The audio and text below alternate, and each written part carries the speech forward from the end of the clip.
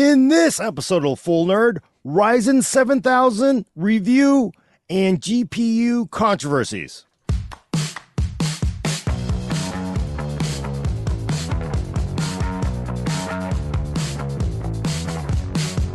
Welcome to episode 230 of the Full Nerd. I'm your host, Gordon Maung, with special... Oh, wait, I'm reading the script from last week. There is no special guest. I was about to say Uzman. It's not. I'm here with co-host Brad Charkis. It's from two. I still two feel weeks ago. special. I can go off memory. Yes, I was going to call you Uzman. And then, of course, special budget correspondent. Budget. Wow, that hurts, Gordon. Well, no, I mean, I was looking. Okay, and of Monday. course we have Lena Yee. Yeah, long week. Hi, everybody. I'm here.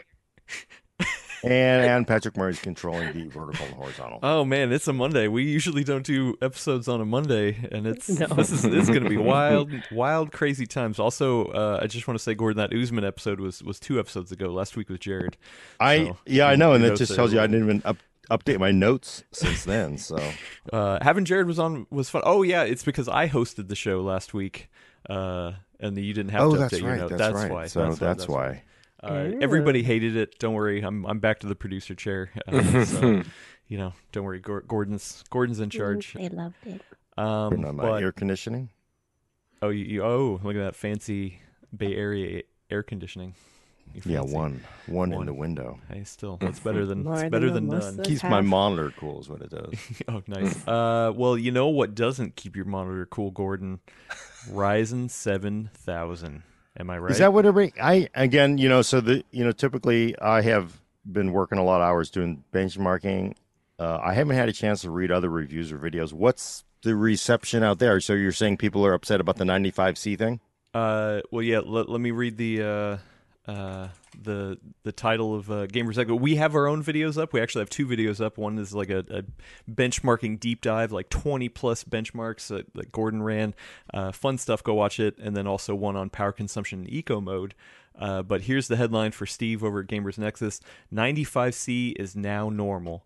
AMD Ryzen 9 7950X CPU review and benchmarks. So, yeah, there is some good chatter out there about what does 95C being the new normal mean for everybody. But it's also tempered with understanding that, I mean, these chips are fast as hell. So yeah, do we want to get into just a simple synopsis of it's hella fast. Look at our benchmark. This thing really does just simply crush 12900K in multi-threaded performance, and generally slightly faster than it in single-threaded performance. And of course, everybody, there's not a lot of nuance in a Cinebench all-core and single-core run, but honestly, if you look at the all-core run for Cinebench and you look at the single-threaded run of Cinebench, it's like, okay, that's all I need to know. It's like a little bit faster than 12900K in single-threaded, crushes it in multi-threaded. That's like, okay, and you sort of apply that across the range, different benchmarks. And that's all you need to know. Yeah, well, and especially compared to the 5950X, we're talking about leaps and bounds. So if you're And it's crazy because when the 5950X came out, it was like, wow, we've never seen a desktop chip like this before. Like, it clearly crushed Intel's. Now it's getting crushed again. Yeah, no, AMD seems to have kept up the pedal to the metal.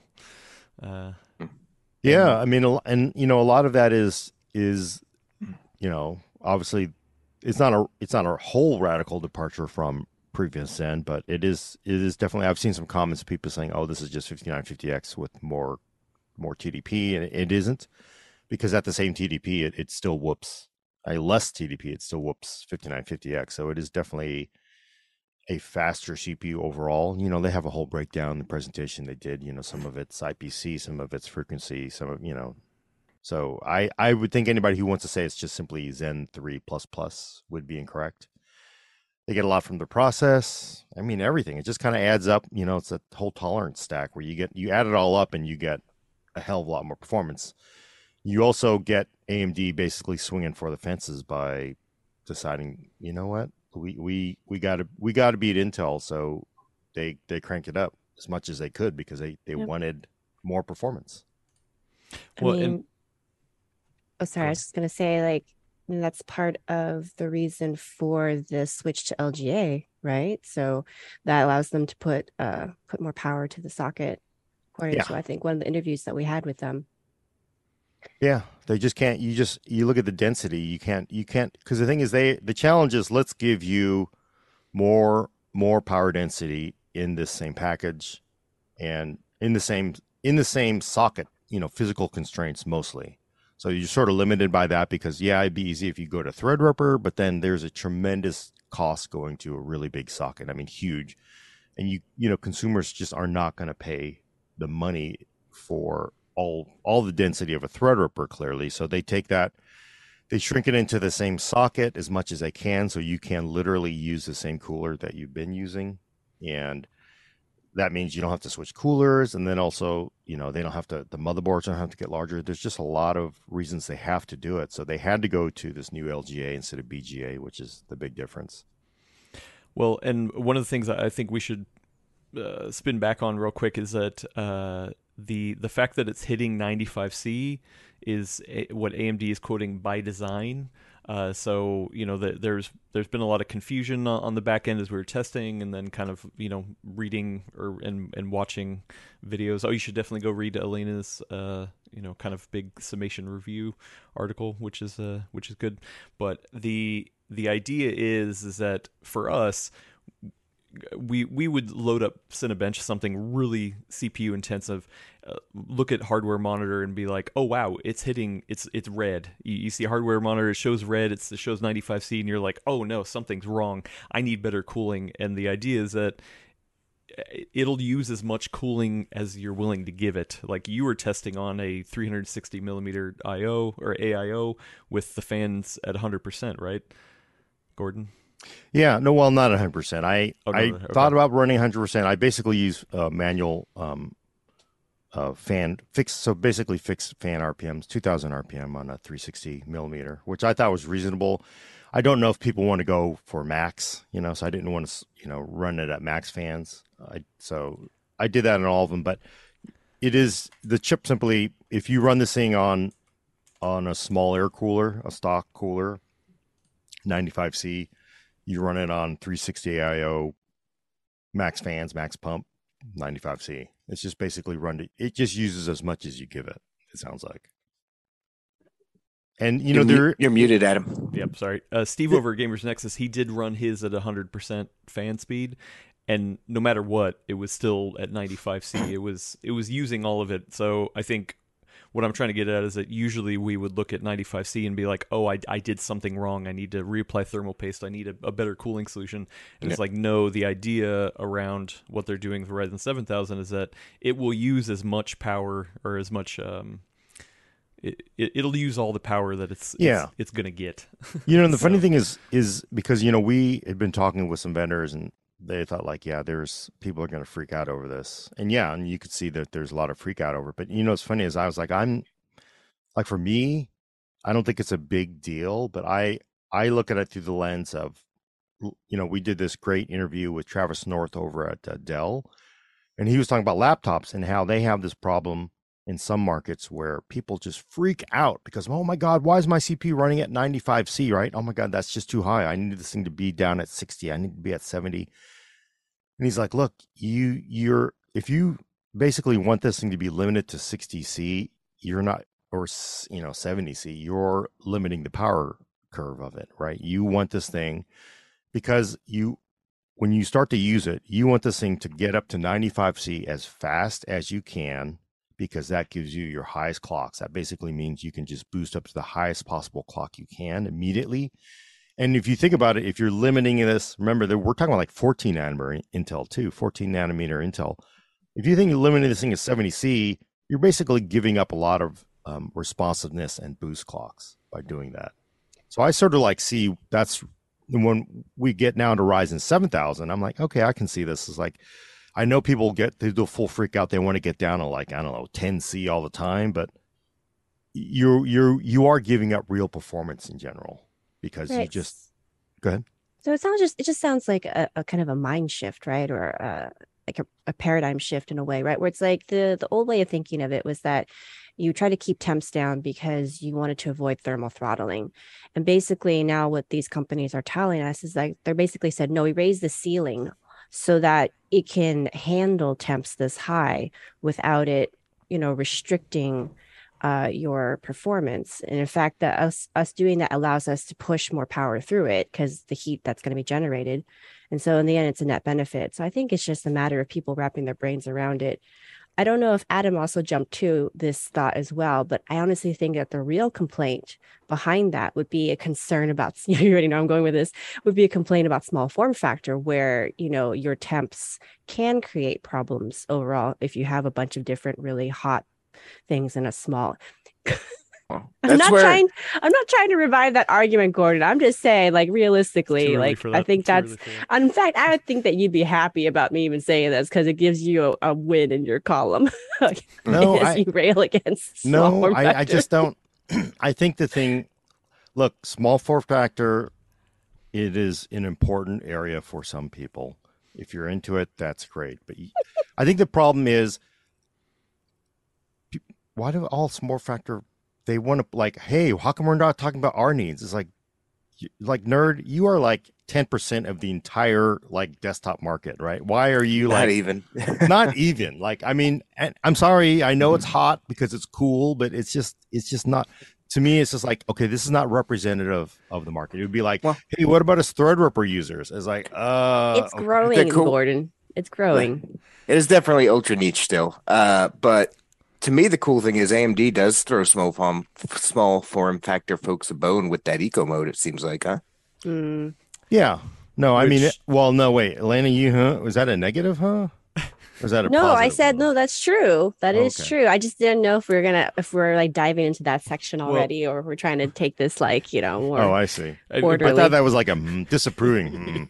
No, but Ecomo is really interesting. I really want to talk about that stuff. for sure, like that's kind of what blew me away. But before we get to that, I do want to say address a couple questions in the chat, and then I think it's not just for small form factor though. I literally have a 12900K sitting next to me, and when I am using the full power of this thing, even though I have it undervolted, it is literally spitting hot air right above, and I can feel it. So and this isn't small form factor. This is the Be Quiet Pure Base 500DX, right? Good airflow, Okay, but so that mid-tower. airflow mid tower, that airflow is good airflow, but that airflow is coming right at me and warming me up. So I also don't want my workstation. I would say I enjoy the power of the 12900K, but also at the same time I wish I could get it cooler, which it's nice because then I can undervolt and do things like that to try to manage it. So I also don't think the 95C thing is just for small form factor people to worry about. Like I think a lot of people are worried, like, oh wow, if 95, if 95C is the new normal, no matter what I do, then that kind of sucks for anybody. How I mean, how hot is my office going to get? Yeah. That's fair for sure. and Yeah. there is some question about longevity. We got a $2 super chat from Slim Jim. Thank you so much. It says, how does 95C affect lifetime of CPU and reliability? I think that's a good question too, because with your Alder Lake system, you would see it spike up to around 95, that same kind of thing, but then you would see it kind of throttle, right? Throttle down as it kind of warmed up. This just hit 95C. I'm sorry, this by the 7950X would hit 95C and stay there. It wasn't throttling. So I think what it's trying to do is say, hey, we're going to hit 95C, but not try to like have it like throttle. Like, man, it's so hard to explain, but like it seems like AMD is like, no, we're going to take it to that limit, and it's going to be safe at that limit no matter what. Yeah, their official statement is, look, TJ Maxx is 95C, right? You go over 95C, you shouldn't be there. But 90 actually above 95C is you're out of spec. Under 95C, you're within spec. It is basically, the messaging is you're within spec, you're within spec, you're within spec. For a corporation that is a publicly held company and that makes components that are being sold to people, what that means is they will warranty those parts. So if they sell all these parts and they go kaput after 1 year of running at 95C, that's not really a good business to be in. So I think well, we don't know what the longevity is. We don't have any internal answers that AMD is showing off. I can assume they don't want to make CPUs that they end up having to eat the cost for in 12 to 18 months. Mm-hmm. Yeah, I agree with that. To me, this is more of an education issue. Yeah. Like, like it's just supposed to run at 95C. Like, that's not how chips in the past worked, but that's how this one works. So it's more like people need to know this so they don't freak out when they do open hardware monitor and see all the red. But it's not anything I would particularly freak out about, aside from the extra heat possibly going into your room, like Adam was talking about. Well, Yeah. I mean, it definitely is using more power too. That's the other thing is that you know, especially when 12900K came out, a lot of people were like, "Oh my God, look at the power hog!" Especially compared to the 5950X, it was what 30% using 30% less power than the 12900K. 12900K was faster in a lot of ways, so it was kind of that trade off. But here, yes, it's faster, but it is also still, you know, using more power. Not as much at full load versus the 12900K. Like it's still lower than the 12900K, but it's still it's up there. You know, yeah, I mean, it is important to point that out because, like in Gordon's Cinebench power draw run, like not only was it using less power than the 12900K, it completed 28 runs as opposed to 21 or something like that. Like, yeah, it's using less power and it's doing a lot more with it. So that's a big difference.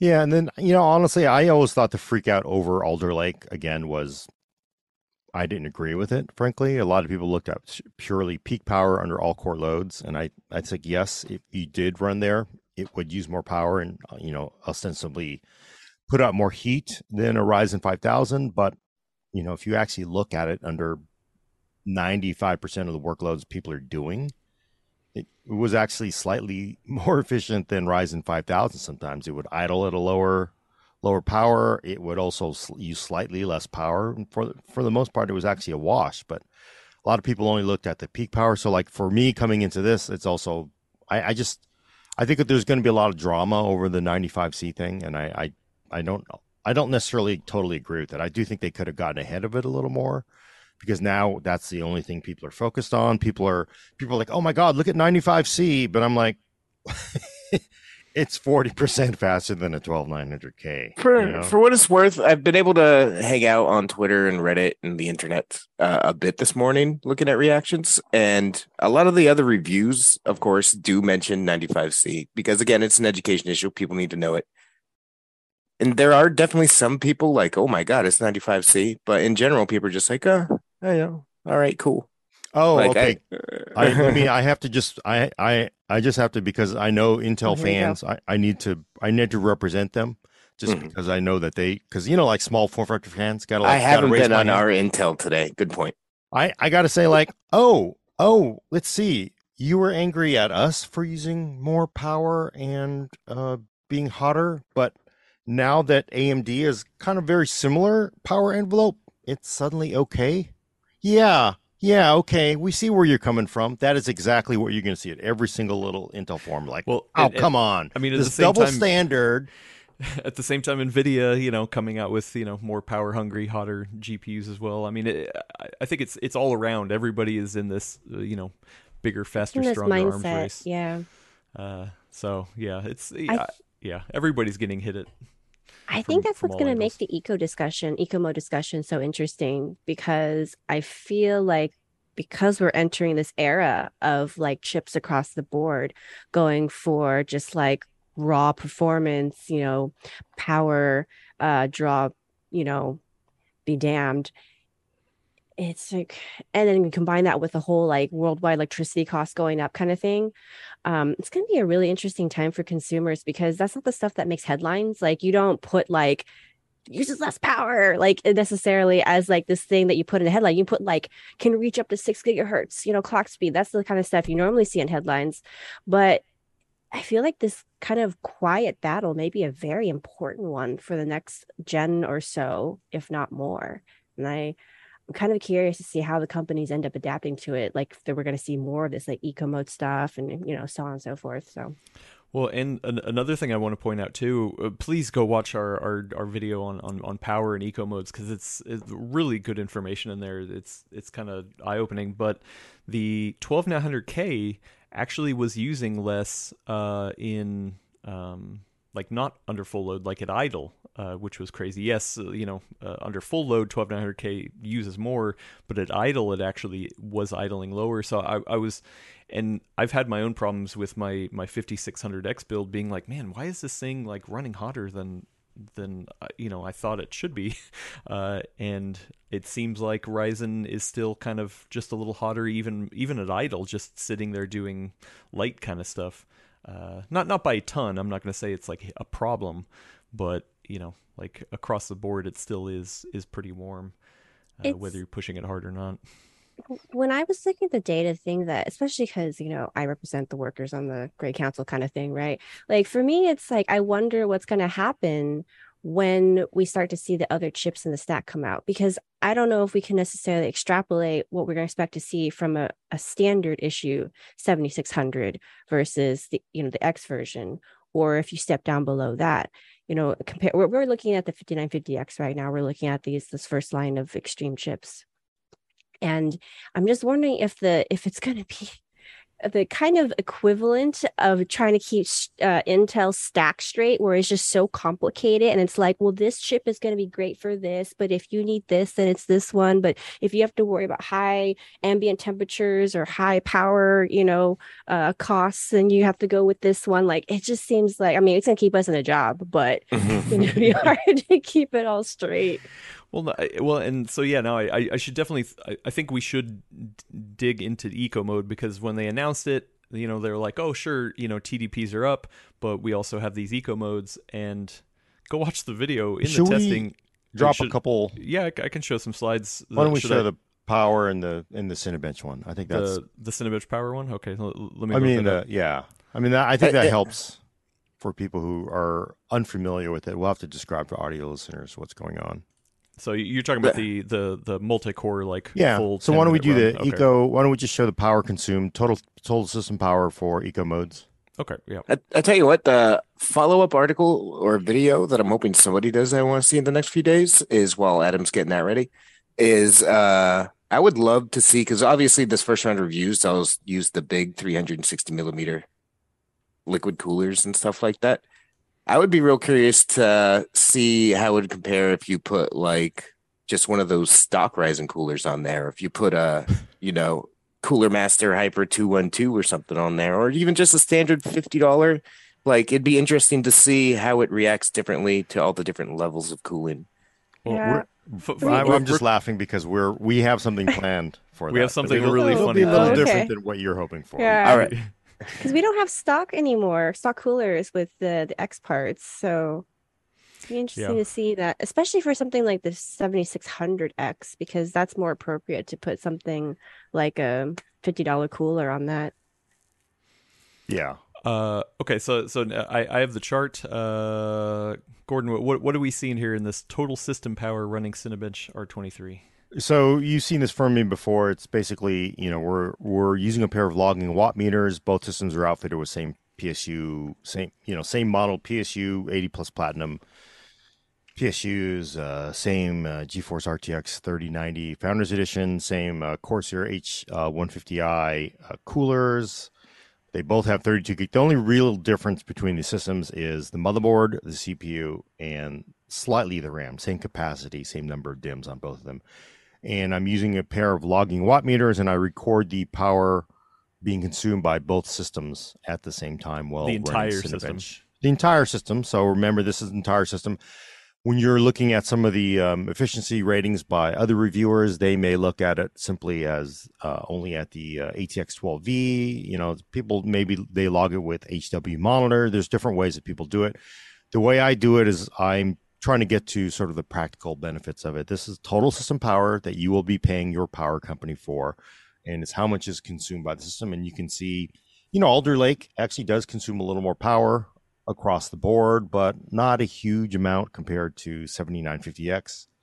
And I will tell you, 5950X was like a third less, right? So it's they're very comparable.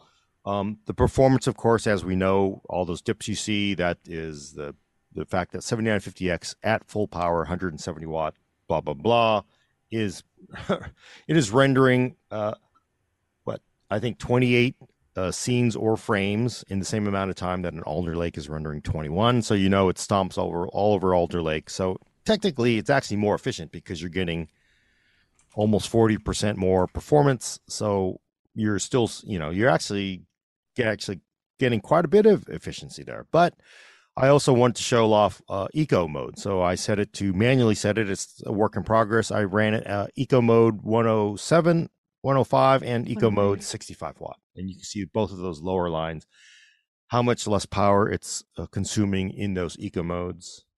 So you can really, really cut back on the power consumed. And of course, I'm only measuring power consumed. You can sort of figure, well, a lot of that's probably going to come out through the heatsink as heat dissipated. So more use here means more heat generally, lower use, lower. But do we have the Cinebench results though? Well, yeah. So then the question I posed was like, okay, that's great. It is using less power, but how does that affect performance? First up, I have the multi-thread performance to show off. So, or I'm sorry, single core performance. So Gordon, step us through the single core performance. So basically the same deal. We're running Cinebench, R23 single thread on all the same chips you just saw. The results are basically there's no difference. You're looking at, margin of error for Eco 65, Eco 105, as well as, default 7950X. Memory all set to the same too, right? So basically no difference, and that shouldn't be surprised because each core is not using more than 65 watts. You may get close at 65 watts, but you single threaded, you're in very good shape. So I think this is probably, if you're like, because I had discussion on YouTube and comments with somebody today. So, well, how does this going to work out in gaming? It's like, well, gaming is generally very lightly threaded, one, maybe two threads if you're lucky. So honestly, your gaming performance, the decrease in performance in eco mode is going to be, it'll either be unnoticeable or very slight, depending on which mode you're in, because you just don't. I mean, I wished we lived in the world where they were using all 16 cores for gaming. We're not. If it were, then yes, definitely eco mode would take a huge hit. But it just reality is just not there yet. Actually, on that point, in the written review that I did for the website, I actually was able to cite some of the data that our German colleague, Sebastian Schenzinger, over at PC Welt did. He tested the 7900X. So not quite, the same chip as, obviously not the same chip as what we tested. But he did his gaming benchmarks with it in eco mode. And if you're interested with, Expo turned on as well for the RAM stuff. And it's really interesting because if you look at the benchmark results, you actually see eco mode sometimes getting just like a little bit of an edge actually on stock settings. It's like it's so close that you don't really notice that much of a difference, honestly. So as I put in the review, it's like I might be jumping ahead a little bit, Gordon, but what you really see is that for those lightly threaded tasks doesn't really matter so much. It's really when you're looking at multi-threaded stuff, right, is that where the power. We could actually. Why don't we? Let's look at multi-threaded real quick. But also let's grab. And Elena, can you grab a result from, Sebastian's? Let me grab one of those and we can toss that up too. I mean, honestly, if you're looking at it, he ran a 7900X in eco mode in gaming. Yeah, and he did 12 benchmarks. So if you want to see it across that spectrum, just, if you speak German, obviously hit up PC Welt's site directly. And then if not, just, hop to our website and then you can you'll find that those charts are the ones in blue. Ours are the ones in white. Do you think you can grab one here for the YouTube audience? Yeah. While you guys are doing your thing, I'll grab mine. Just to give people an idea of it. Because while she's doing that, okay, well then, we're talking about lightly threaded tasks, sure, but what about my Cinebench cord? And I can't, if I'm going to engage eco mode, what am I going to lose on heavy workloads? Yeah, and there, I mean, again, this is the reason why I think maybe the freak out isn't necessarily all well deserved, because look, we got our default score. I'm going to read this off for the audio listeners. About 37K and some change. 38K. Right about 38K. I can't read it because that's so tiny. So it's roughly 38K in all. That's basically default TDP for the part. And when you run it in Eco 105, you do take a hit, maybe about 10%. So you're getting down to about 34K. You crank it all the way down to Eco 65. It's about 29K. Is that right? My eyes are just not working. 28.6. Yep. Yeah, 28.6. So basically 28%, but yeah, it's 25% less than a full on 7950X. But look at the score for my 12900K. 27.2, 93, and what, 25.6 for the 5950X. So 7950X in Eco 65 watt, which you just saw how much power it was using earlier, is still faster than a 12900K and a 5950X in Cinebench R23. Again, that's heavily multi-threaded. So that's like, well, yeah. Let me go back to the power now, just to see that. I mean, we're talking about at what was it? It kind of looks like maybe 180 watt total system power for the 65 mode or 65 watt mode, but it's still faster than that 12900K sitting there at what 360. Like that's crazy. That's wild. That's like half the power draw and still a better number. Yeah, I mean I don't know how you can complain about that. And so, I mean, I know because people are going to want, because they were going to want, like I want the full on 170 watt TDP performance at 65 watts is what people are wishing they got. And I'm just not like, I don't know if that's reasonable because you're still getting 65 watt eco mode that is basically faster than 5950X and 12900K. Yeah. Well, and I remember when they announced this. Sorry, we covered this in the standalone video, but it still is kind of blowing my mind. When they announced it, I was like, man, that's kind of a cop out though, to be like, oh well, you know what? Yeah, sure, it's going to be hotter and use more power, but if you want to, you can just run it at in eco mode, you know. And it feels like, well, why would I buy this expensive chip and then just run it in a lower mode? But then I realized, wait, Intel kind of already does this, because you have like a 12900K and a 12900 non-K. And when I tested that in the Falcon Northwest Tiki for the small form factor stuff, like it was the exact same kind of thing. That 12900 non-K was locked to 65 watts, and the single threaded performance the exact same. But then multi-threaded performance was still like, I mean, it was lower than the 12900K, but it was still like higher than the other chip I was comparing it to, the 5600X, you know. And I was like, wow, that's nuts. I couldn't wrap my head around it. So in this case, they're almost like they're including the non K parts, like in the main part as well. Like it's giving a lot of flexibility, right?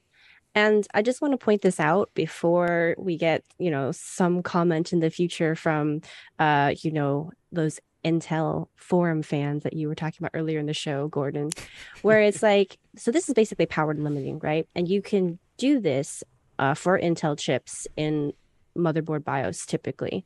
So it's not like this is a thing that's like exclusive as a concept to AMD.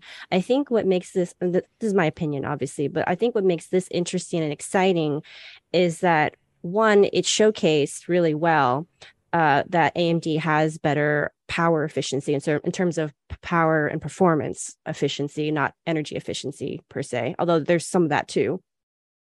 And two is that this is happening through what's supposed to be happening through Ryzen Master software. So basically, it's going to be really simple for people to toggle this, right? You don't have to be somebody who has experience with fiddling with stuff in the BIOS. Like most of our audience here, obviously, people, you all listening to us, that's something that's been comfortable for you. But the idea of like bringing something to the masses, I think, is the important thing here, right? Mm-hmm. Where it's like, I can have somebody who comes to me and says, I want to build my first, PC. I'm going to do it with Ryzen 7000. And I heard about all this stuff, but I want to try these things, but now they don't have to be scared to do some of the stuff that used to be something that would be left to people who love to tinker, right?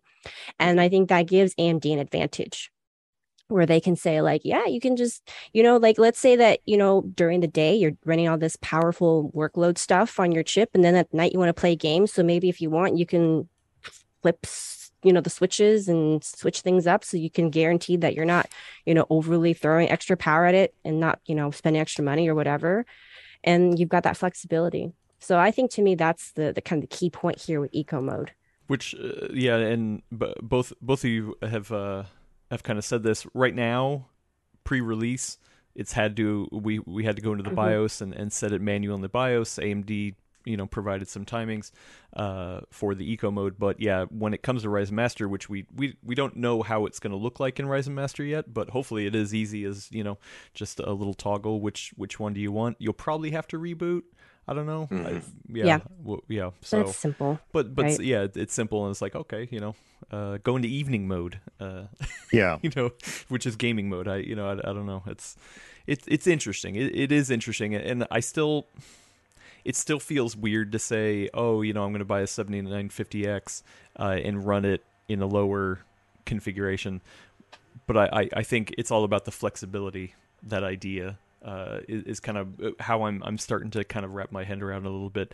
And like for the first time, I'm like, okay, well that means I could probably throw a 7950X in a small form factor box or somewhere where I didn't want to worry about heat and run it in a lower mode and still beat a 12900K at stock. Like that feels pretty good. Yeah, Yep. some people are like, why would you even do that? Why don't I just put a 7600X in a small form factor box? And my argument would be like, well, because 16 cores is more than six. So Yes. Well, but sometimes you need also 16 cores in a small box. So yeah, exactly. Well, and also, I mean, the even That those lower chips are still using, a lot more heat. Like the jump from a 5600X heat wise to a 7600X is pretty substantial. Because they're still trying to hit the pedal to the metal. I do have the gaming benchmark thing loaded. If we want to kind of go back yeah, to that, oh yeah. let's take a look at this because it's again, you Elena, go to the step us website, through this. it's in there. Okay. What are we looking at? So I grabbed if I sent you the right one, yeah. Doom So I Eternal. grabbed just one of the 12 benchmarks at 1080p. Sebastian also did 720p as well.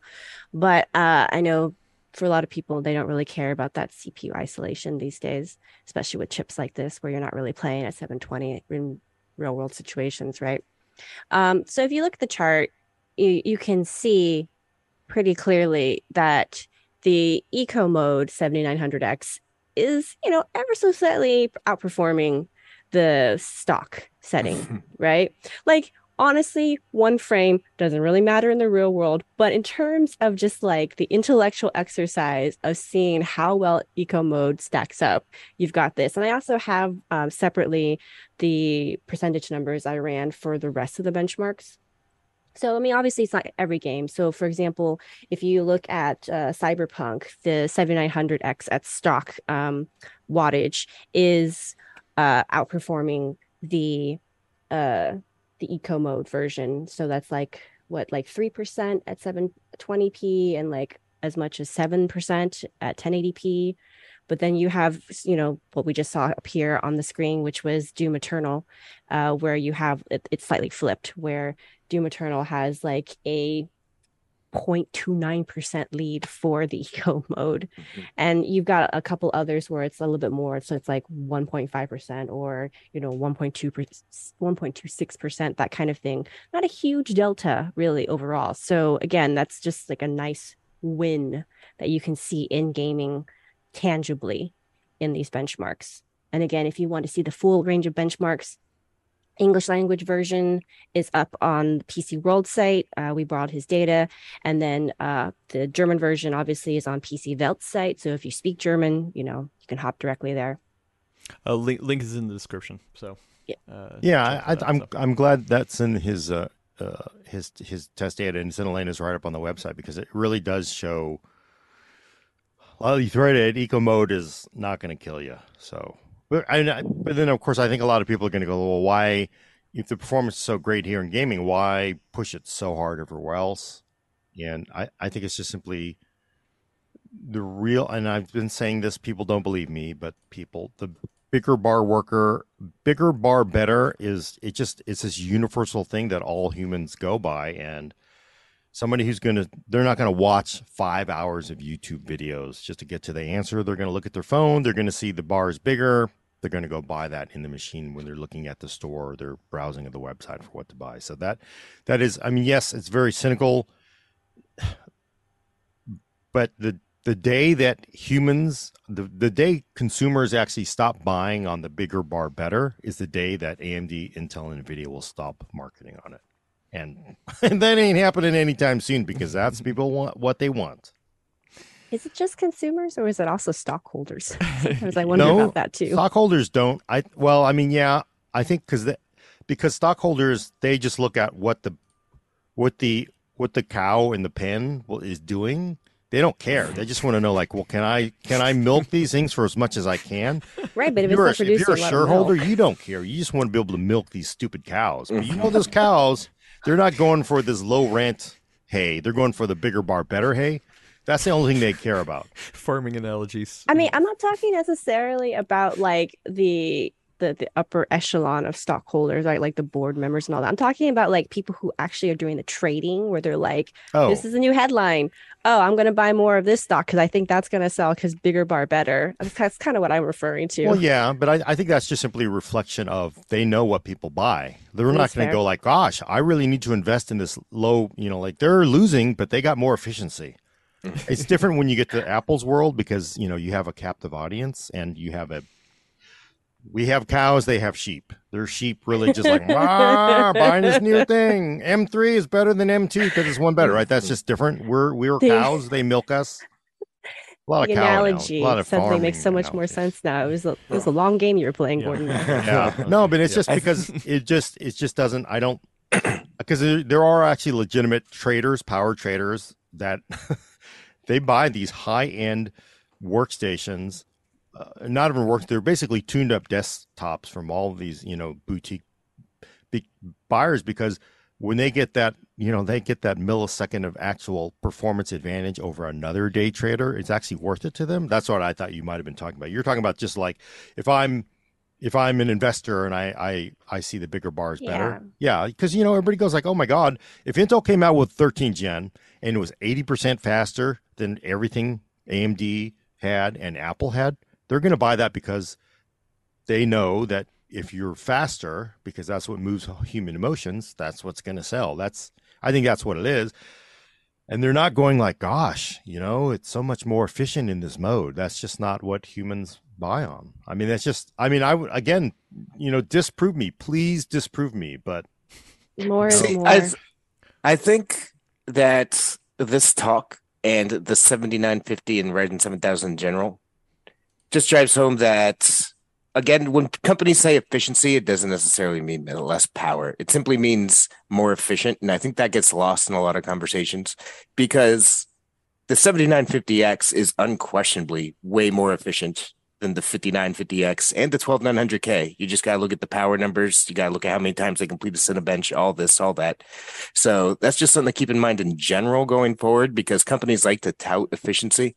But making a really efficient thing, as always, lets you do all kinds of different stuff for it. You can, say we're going to run at 95C and crank up the power, and then you're just going to get balls to the wall performance. But it's much more efficient than it would have been last gen. So whenever you hear efficiency, it can mean a bunch of different things. Yeah, and I think this is worth resurfacing. no, it's because we get really sloppy with it because if you're talking about the microarchitecture efficiency, that kind of, but when I'm talking about here, it's power efficiency. Yeah. And it is, because I know people, it is very cynical, but that's what works. And again, like we saw Apple market M1 against 14 nanometer Intel on performance power efficiency, right? We're faster and we're more efficient. You see a lot of their marketing now. It's like, well, we ain't talking about beating no 3090 no more, but we are way more efficient, right? And then, Yep. So we're talking about energy efficiency right now, right? Energy efficiency, yes. Right. Okay. Yeah. When I was writing my review, I was like, oh, the word power efficiency can mean either of these two things. I better start establishing if I mean performance or energy. Yeah. I mean, it's just, hard. You can't. Yeah. Well, actually, Steve over Gamers Nexus did do a little bit of efficiency testing as well, and he was saying that it's actually not as efficient as a lot of people are thinking it is. Like I can't remember sorry, Steve, I don't remember the exact testing he did, but he's like, yes, it's using, it's getting stuff done better, but it still is using more power. You got to look at how much those two come at. But go back to sorry, real quick, we do have some super chats. Mark Gallant gave us $5 Canadian. Thank you so much. Said a watt is a watt. A 60C chip at 230 watts is outputting the same heat as a 95C 230 watt chip. People seem to be confusing wattage and temperature, and what we're saying here with eco mode, it literally is just using less wattage as well. No, that's fair. So, but I think he was responding to us talking earlier about the 95C and like people worried about the heat and me contributing to that misperception. For sure. For sure. Yeah. So, and then Joseph Fruski gave us a $5 super chat earlier. Thank you so much. Said, Brad is right. The 7950X is an amazing processor. Do we expect Raptor Lake to actually compete with this? We did talk about it a little bit, but this is all of the reviews. It's funny, I did see some 12900 KSs thrown in there, some 12900 Ks, but that's what we have right now. We don't have 13th gen. Gordon, what do we think? Is this all going to be thrown out the window when 13th gen comes out? I know they've only released one little spec number so far. But yeah, there's actually been some convenient 13th gen leaks as well that show it like doing pretty well. But I mean, sticking to the official line, Intel has said, look, spec int 2017, I think, 15% single threaded, 41% multi-threaded. So how spec int translates into actual practical application performance, I'm also, although spec is updated to actually use a lot more off the shelf stuff, but you could guess that, if generally 7950X is maybe 40% faster, we did, I would say like out of 5, multi-threaded benchmarks, it was probably generally 40%, 38 to 40% faster than 12th gen. And it's about maybe 5 to 6% faster in single threaded performance. You could see if Intel, its claims are correct. It made this a couple weeks ago. If they're saying, hey, our single threaded performance goes up 15% and they're saying versus 12th gen, and our multi-threaded performance goes up 41%, you could essentially see us in the exact same situation we're at once Raptor Lake gets here, that it's pretty much going to be, win some, lose some in multi-threaded performance and in single-threaded performance, which also means in gaming with very, very, very, very fast GPUs and very lightly threaded tasks. They should have, a single-digit, 8% performance advantage over it. You could just kind of guess just based on that, but I don't know, because I don't know how spec will translate, but we could just be in the same situation where with 5000 versus 12th gen, because honestly, 5000 and multi-threaded at the highest end, all 16 core versus 16 core, they were kind of 5000 had a slight edge. Some things Alder Lake would win, but Alder Lake just had this advantage in the lightly threaded stuff, which arguably way more people use in Chrome and Office and Photoshop. Even a lot of Photoshop action is very lightly threaded. So that's potentially what's going to happen when Raptor Lake finally gets her. And there have been some leaks that are like, oh, damn, right? So we don't know. We'll have to see, right? Yeah, we'll have to see. Just based on what I'm seeing out of your Ryzen numbers and what Intel has said about Raptor Lake, that's pretty much what I expect to happen. I expect like in heavy production workloads, like Cinebench video rendering, all that kind of stuff, like 16 big cores, 32 big threads. Like I'm sure, even though the Raptor Lake high-end one, I think they said is going up to 24 cores and 32 threads. But that's a mix. But that's a mixture of power and efficiency ones. Yes. So there's a very good chance that AMD is going to continue leading production, and there's a very good chance that Intel is going to take the gaming crown. But the part that's interesting to me is that there's still the Vcache chips waiting in the wings, because I was looking at Sebastian's data from PC Welt, and that 5800X3D beats every other chip on some of those charts. Like that Vcache makes that much of a difference. Yeah. So it's going to be an interesting 6 months, I think. Games. Yeah. Also, one thing I want to point out with PC Welt is, again, we're independent outlets. We run our own tests, which is great because that means we get to pick our own painting. I run Windows 11. I run 3090s. He's running Windows 10, and he's running Radeon 6900. 65 6900 XT. 6900 or 6950 or 6900. 6900 XT, Oh, if I okay. recall right. So Let XTs. me double check. So you also get a little bit of a bump out of AMD because AMD plus A, AMD, A plus A, as they like to say, generally does kind of Yeah. add up to be nice things. 6900 XT. Okay. So Yeah. interesting stuff. Another thing I want to get to, which is you got some people chatting this morning. We had people over in Discord asking, even though the IGP is very doesn't put out a lot of performance, you're not going to game on it. Somebody was like, you should try testing some games on it just to see how it is. Maybe that's a video I'll work on later, just to show examples of what it'd be like, because I think it would be interesting. I think it'd be interesting to see. Like, it'd be real funny watching Cyberpunk running at half a frame a second. But it would also be interesting to see if you could even play like Stardew Valley or retro style games and stuff on there too. Yeah. The thing is, like, because I just did it just because you had to have a recorded one for Time Supply. Basically, the performance is like what you expect out of an Intel UHD part. So basically, the performance is similar to Intel integrated graphics before it got much better with Iris. So in a laptop, it's like it is there solely to turn a monitor on for corporate uses. So I think the whole gaming thing, it's like, would you really game with Intel integrated graphics? Even on Alder Lake, it's heavily nerfed versus I think it's more like it's just people are curious, like, Just for funsies. what could just for poops and giggles. But I think more importantly though, and one of the things in the big benchmarking video we did was look at Premiere. I've seen a lot of testing, Yes. and a lot of people ran their Premiere numbers versus Intel, and these older gen chips with the IGP off. You're the only one that I actually saw Really? running the IGP on, which paints a different story than what other Yes. people are showing. So, Gordon, I'm going to flash up the Puja Bench chart. So, tell me what we're seeing here. Sorry, Puget Systems. One day we will learn how to pronounce Puget. it correctly. I know. Yeah. So Basically this is Puget Systems. Go look at their stuff. They got awesome, workstation benchmarks. They're really they're really sort of setting the tone for a lot of the workstation related benchmarking. This is a benchmark they created and they have released. You can run it publicly as a person, although it does publish your score, or, if you have a full key, you can keep it secret.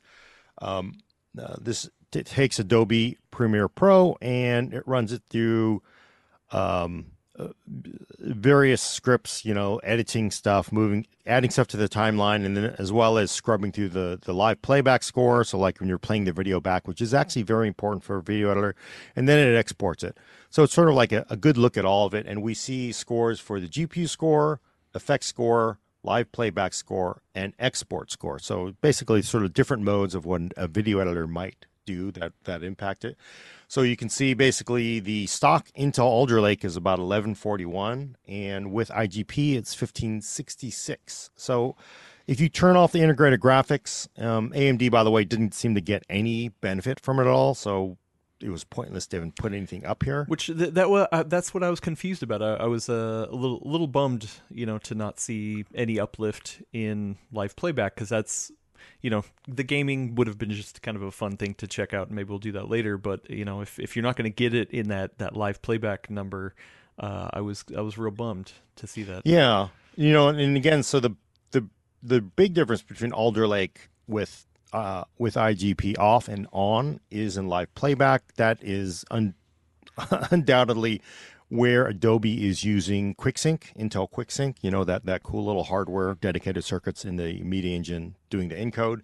It gives a huge advantage to Intel, and AMD just does not benefit from that. I don't know if it's because drivers aren't there yet, but I do suspect a lot of this is because Adobe basically is written to use QuickSync there. So there's some acceleration that takes advantage of QuickSync. And that is the very important thing I've been talking about for months and months and months. This is developer relations. If you're Adobe and you go, hey, we need help with this feature, They pick up the phone, they call up Intel, they call up NVIDIA, they call up AMD, or actually, sorry, I didn't mean to say AMD. I mean, they call up Apple and say, you want this feature supported, you're going to send over 4 people to work on this for 3 months. Okay, that's like, I don't know, $50,000 in development. I'm just making that up. But so these companies will actually go out and help them, optimize for their hardware. And this is exactly what they all do, because that's how you do it. I think it's very similar to your store. You want me to sell Wonder Bread, and if you want me to do that, you need to have your person who's delivering it put it on the stocks, because if I don't have to pay somebody to do that, you're going to do it. That's very similar to the way I see this. AMD is much smaller. They don't have the developer relation budget in these areas that NVIDIA and NVIDIA with CUDA has long been here. That's why they really sing. Adobe's products sing in CUDA. Well, question for you, Gordon. Go ahead. Do you think that they are going to change that paradigm, though? Because it sounded like, I forgot what interview it was with them, where they were touting the fact that, now that you have IGP on Ryzen 7000, that, you have these capabilities for, encode, decode, all that on that package or on that die. And so if you actually look at, if I remember right, PC Welt's data, like DaVinci Resolve doesn't have that same delta. Like, Right. they're more agnostic. So the DaVinci uses way more GPU than Premiere. Yeah. Premiere uses a lot more CPU. So I Yeah. think that's why it's a little more even. It's too. more agnostic, but I'm just wondering if there's incentive from both sides for Adobe and AMD to get that in there.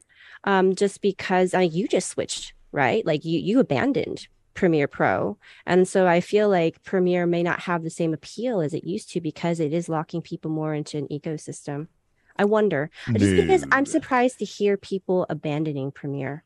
Well, I mean, you hear of a person No, abandoning. I know plenty of people. Yes, Yeah, you know plenty. Believe there's me, a groundswell. when But they still, start- I mean, a lot of vast- people the use vast DaVinci Resolve. majority, but of the I still know the vast majority are still on Yeah. Premiere. So again, yeah, we're like, oh my God, DaVinci's. Oh, they've got like 3% market share. I mean, it's just not. It's not. Realistically, the Adobe is the. I'm trying to say this. They're the president maker here, because we've transitioned to newer phrases. So now they're the president maker here. They basically, if you have Adobe, you have a platform, and you have a platform people want. So basically, they get to tell Apple, Intel, and NVIDIA what they want, and they will do it, because basically, if you don't have Adobe Creative Cloud, you're nobody. And yes, I brought that up in a Q&A I did with Lisa Su a while ago, and because I was like, look, developer relations is really, really important, because Intel, you know what? You can cry foul all you want, but they've been putting money into this, sending people out to help these companies do stuff to benefit their products. They're not doing that to benefit everybody else, right? That's just not the way the world works. They've been doing it for a long time. Are you going to do it? And she said, yeah, we're increasing our, but again, the reason why NVIDIA and CUDA and Premiere are just, they stomp everybody, is because NVIDIA and CUDA, they've been here for such a long time. So you get in ahead of everybody, you put your money into it, you invest in that, it pays off dividends later on. So I don't know how long it's going to take for that to shift. And no, as much as I wish DaVinci would take off, because we do need alternatives, no, it is not going to make any damn difference. I'm just saying, Gordon. Yeah, no, I know. I'm with you. It's not, I'm saying that there's going to be this amazing reversal and like there's just this tide that's going to sweep everything away. But it used to be that Apple had a stranglehold in production. They don't necessarily have a stranglehold anymore. So Yeah. I'm not saying that the market share is going to go like from this to this. I'm just saying just go a little bit more like this, which you get to enough of a point.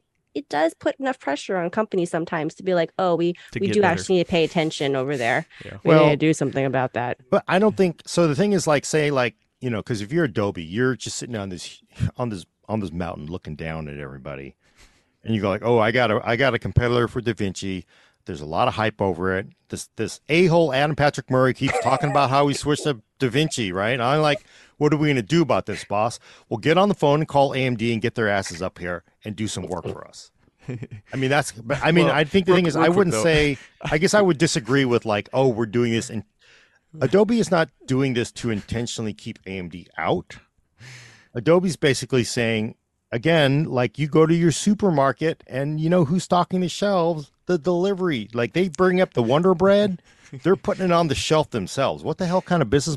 Because the store's like, you want me to sell that stuff. This is part of the deal. You put that on there, right? So reality is AMD's got to put more money into developer relations than they Absolutely. are, and it'll take a while. Absolutely. I didn't say that it was all Adobe's fault. Yeah, I was just saying that there wasn't really that same opportunity for them before, and now there is. So I'm just yeah. interested to see if it's going to become a thing and how quickly it will become a thing if it I does. mean, yeah. Well, I really do hope IGP support comes to Premiere, and like this, so you For can Adobe? benefit off of that. Yeah, right. Like because or for us end users who can use that, because like that when they said, oh hey, every Ryzen 7000 part's gonna have IGP, I said hell yeah, give me that IGP, because then it's gonna benefit video editors like myself. Right. Like sure, there's other benefits, but like for me, I was excited about that, and then to see this benchmark and be like, no, I mean, yes, you are getting good benefits from the 7000, but if I have the choice of that or an Intel chip that has IGP, I'm gonna go with the Intel chip because it has the support like for Right. that playback. Like that playback number is huge. That's not just like, oh, 10% better, maybe you feel it, maybe you won't. You will feel that. Gordon, you said even seeing the benchmark run live playback was, you could visibly see it. Yeah. The You could difference. see where the Ryzen 7000 was, once in a while, dropping frames, doing a hiccup, and the system with QuickSync on was butter smooth the whole time. So yeah, In the I playback. hope, I really do hope that support does come to Ryzen 7000, because that's a major benefit to have. IGP on a chip. Slim Jim, friend of the show, Slim Jim says, Gordon, maybe we shouldn't use IGP on if AMD cannot handle it. Otherwise, it's not a fair comparison. You're handicapping AMD. Yes. I mean, that's the classic, like, well, you're hurting my team, so let's handicap your team. Look, my argument is like, these are just, you're making a decision as a buyer. You want to know what it is with it on, with it off, because yeah, you know what? If you buy KF part, good luck turning on that IGP. So I think you just need to know, if you need information, you're going to go like, oh, look at this Premiere score. I'm going to buy Intel one because I went QuickSync, and there's no way I'm going to buy one with a fused off IGP, right? Because I need that QuickSync. I need that media encode engine. So Well, and to say it from the other side, and I don't mean to call out Steve on this, but love Steve, but when I watched his video, his number did not have IGP on. He also did not show the sub scores. It was just the overall score. So like if I'm literally just a consumer and I'm watching just Steve's video and I see, oh wow, Premiere Pro does way better on Ryzen 7000, which it does, but most of the benefit is from the export score, then I would go out and buy it and not realize, like, well, actually, if you get an Intel chip that does have IGP support, you're actually going to have a smoother editing experience. So from a review standpoint, I would want them to show it with IGP on. All right, I think the right. Oh, sorry, I thought you were pausing. Go No, ahead. no. But I mean, So, that's why we show both, right? yeah, that's what I was gonna say. What Gordon did is the right approach. He has it on and off. So with it off, it's apples to apples. You can see exactly what the difference is. And you have it on, and you can see what you get in the real world. So it's not just technology port at that point. It's here's what you're actually getting. right. And I think that's one of the things should be pointed out. It's like, look, number one, I just want to say, thank you, Steve and Mhm. Paul and everybody who's out there and who's just doing the benchmarks on these parts. So many reviews. There's so many reviews that are out there. Everybody has been busting their buns for, I don't know if I can say how many days, but let's say everybody is like, literally working 16-hour days.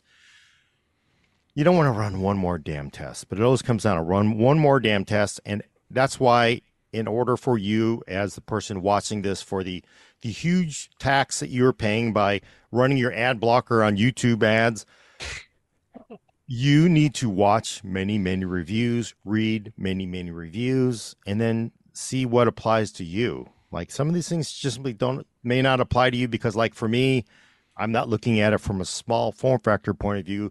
Maybe somebody's not looking at it from, like, maybe somebody's like only going to do it. Like, I want to know what with if I'm running an air cooler, right? So maybe somebody out there has done testing with air coolers.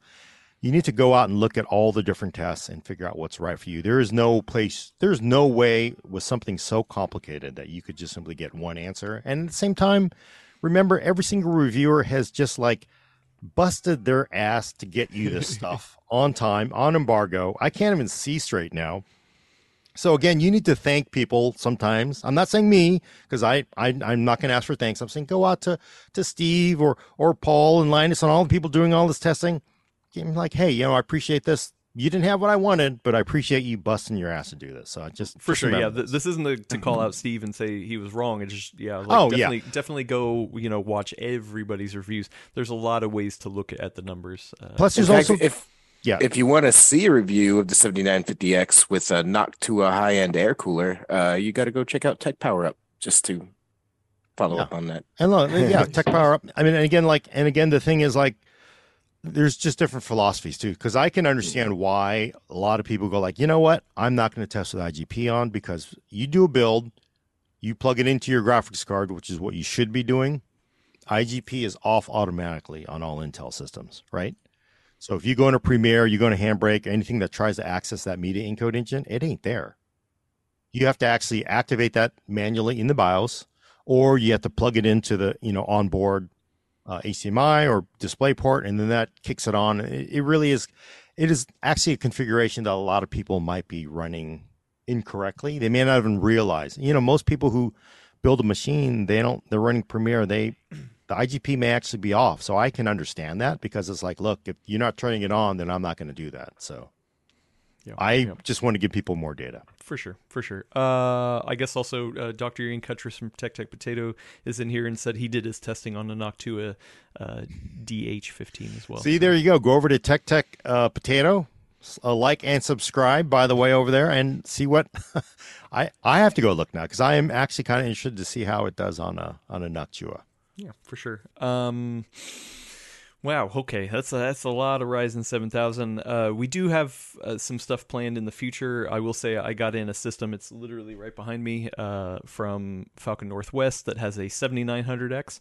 I'm doing some testing on that, especially to look at undervolting, to see how, if these chips can benefit anything from undervolting. We got that.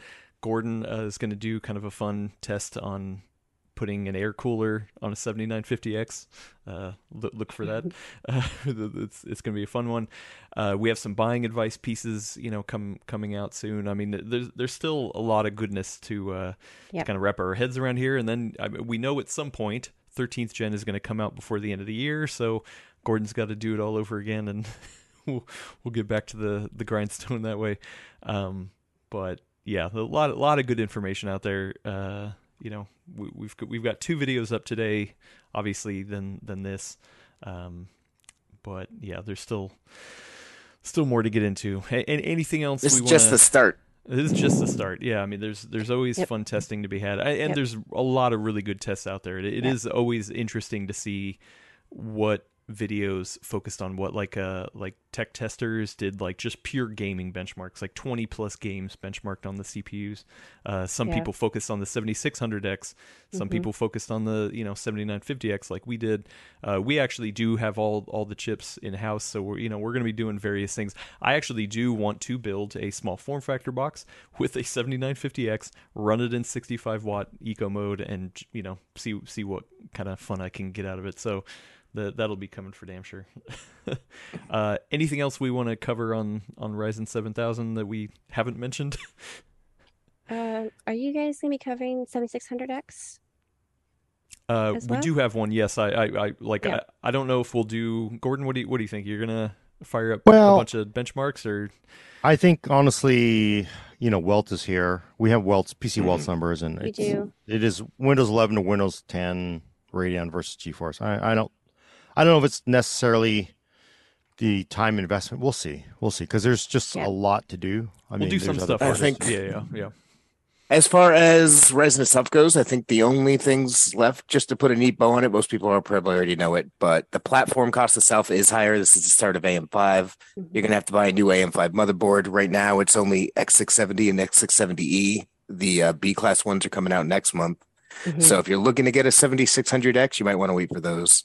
Uh, PCIe 5, DDR5, DDR5 only, unlike Alder Lake. So Have we seen any just, board prices yet? I'm wondering.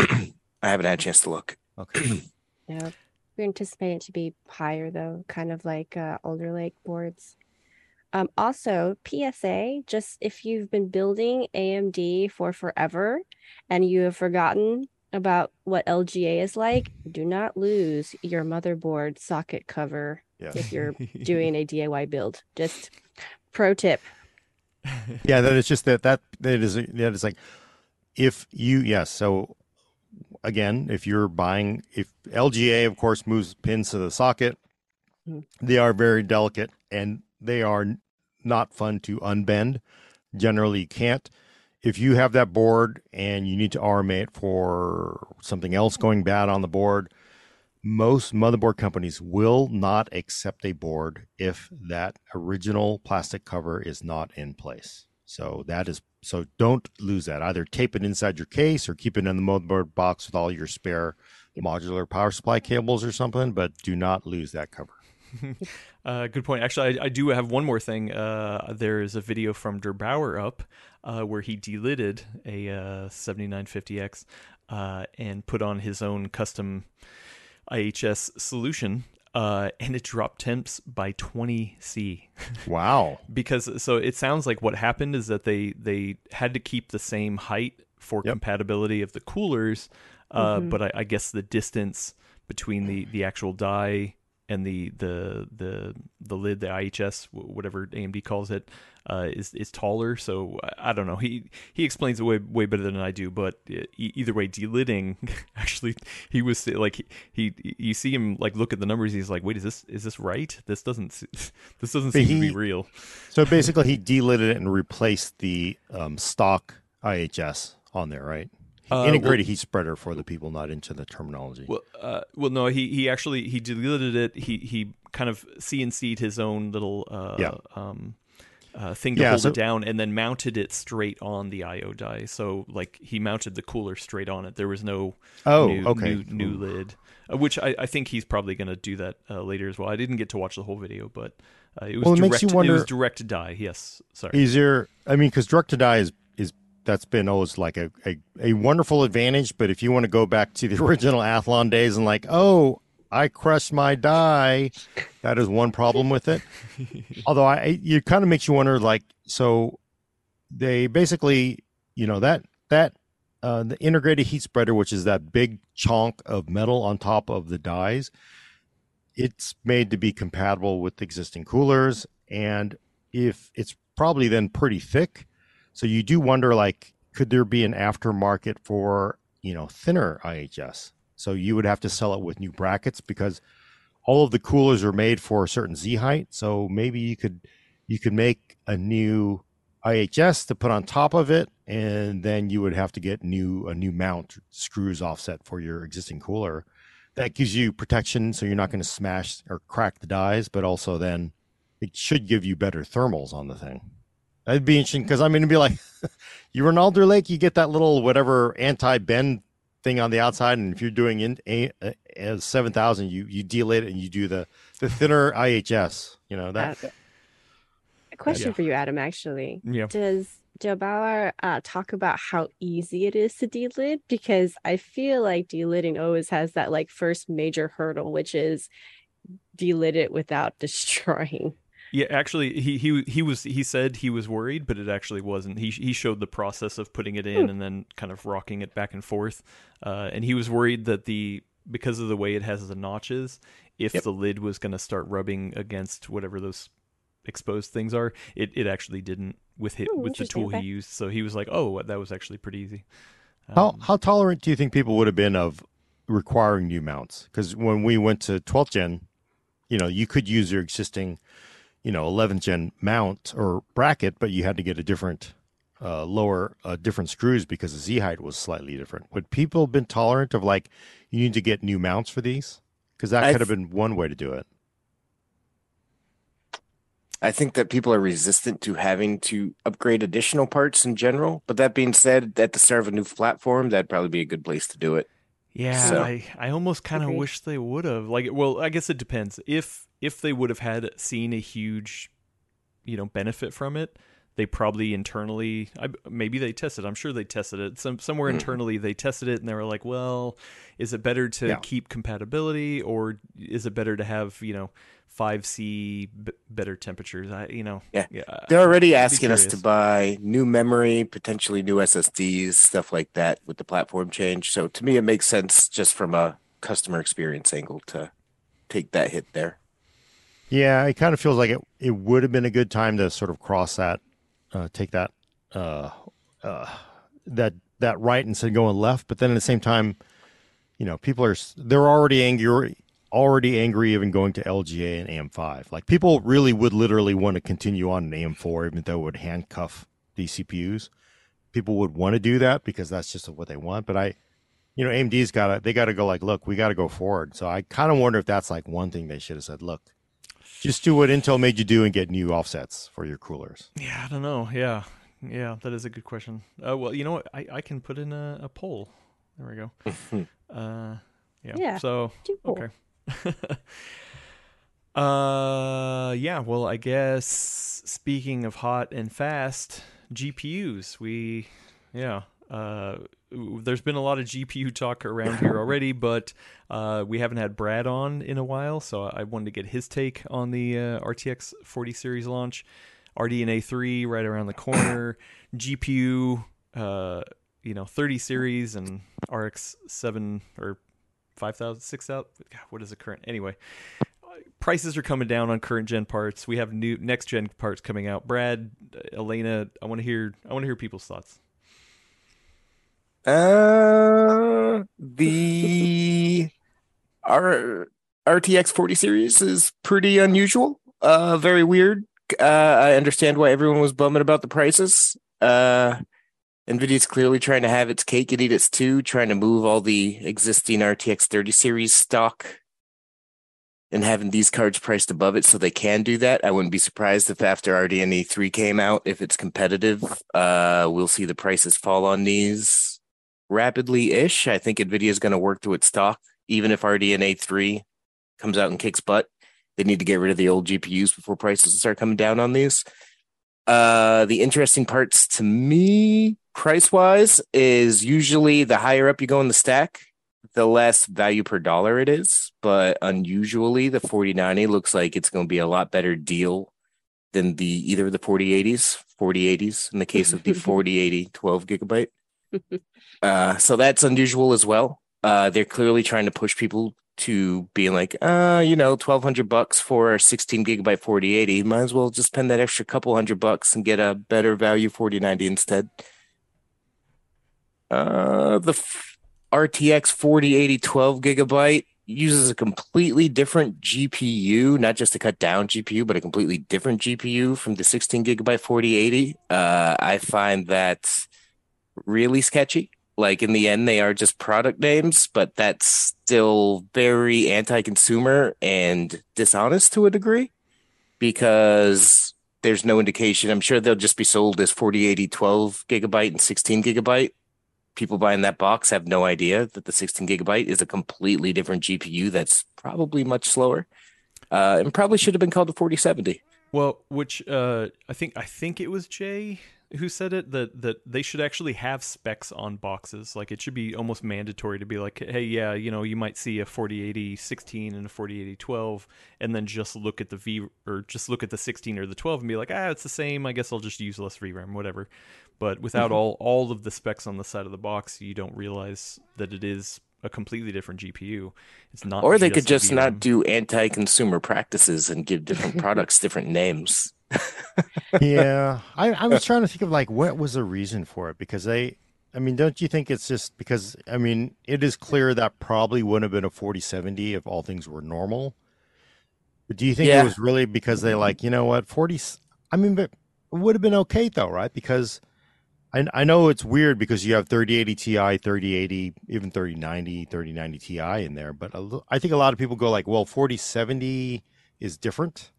I'm still trying to understand the rationale by calling it 4080. Unless the Uh, 4070 was going to be pared down even more from the beginning. I'm still a little confused by the whole naming of the two lower end parts. my opinion is that they wouldn't want to put out a 4070 when they're still trying for more money than a 3080 when they're trying to say the 3080 is a fantastic value and it has a higher number than the 4070 does, but it's $100 left. So there's part of that. I think part of it is that is a 4070 in my opinion. Like historically, that would have been a 4070.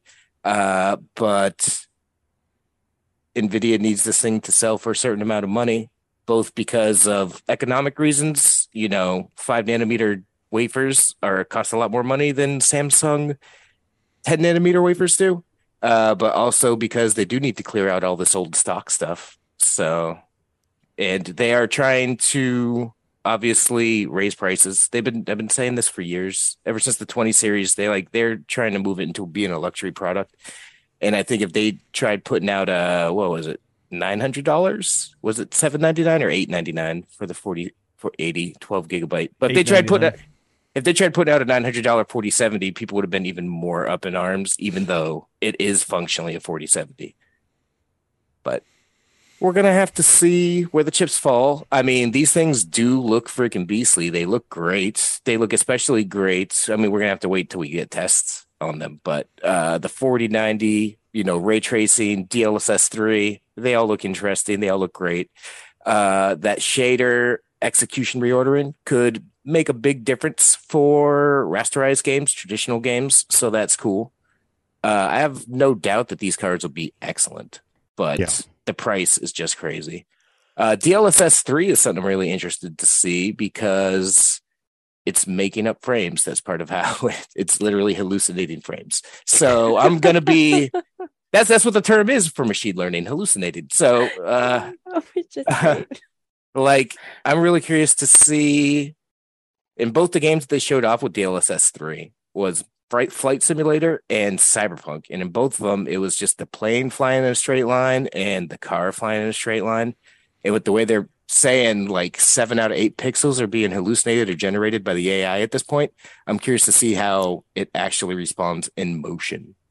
DLSS 3 looks awesome frame rate wise, but I'm not sure it'll hold up fidelity wise. And I'm really interested to try testing that. Right. The friend of the show, Ziv, says, I'm tripping frames, man. I'm hallucinating.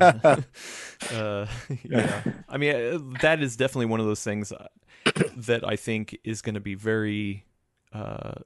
you got to see the testing on that, right? With DLSS traditionally and FSR traditionally, upscaling methods, a lot of it is kind of based on preference, whether you want to have the native or not, whether you're okay with maybe a image loss, what kind of image degradation is it? Is it ghosting? Is it artifacting?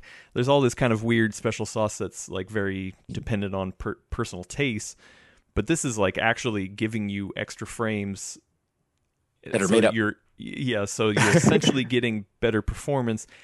And also visually, we don't know what kind of visual compromises we're going to get on both ends. So, yep. I tell you what, though, FSR2 and XESS both look great from what we've seen of XESS and what we have tested in FSR2. DLSS2 used to be the secret sauce for NVIDIA. FSR2 is not quite as good, but right there next to it. Close. If DLSS... Yeah, depending on the game and the scene, all that jazz. That's the same caveats for every single one of these. Yep. But if DLSS 3 can come out and does what it says and looks good, that's a big feather in the we need AI to do this kind of stuff, Cap, as opposed to AMD's we can do this with the shader. And that could be a huge win for NVIDIA if it turns out as good as, they're hyping it up to be. So, Brad, I was talking with Gordon and Jared about this last week, and I want to get your take and Elena's as well.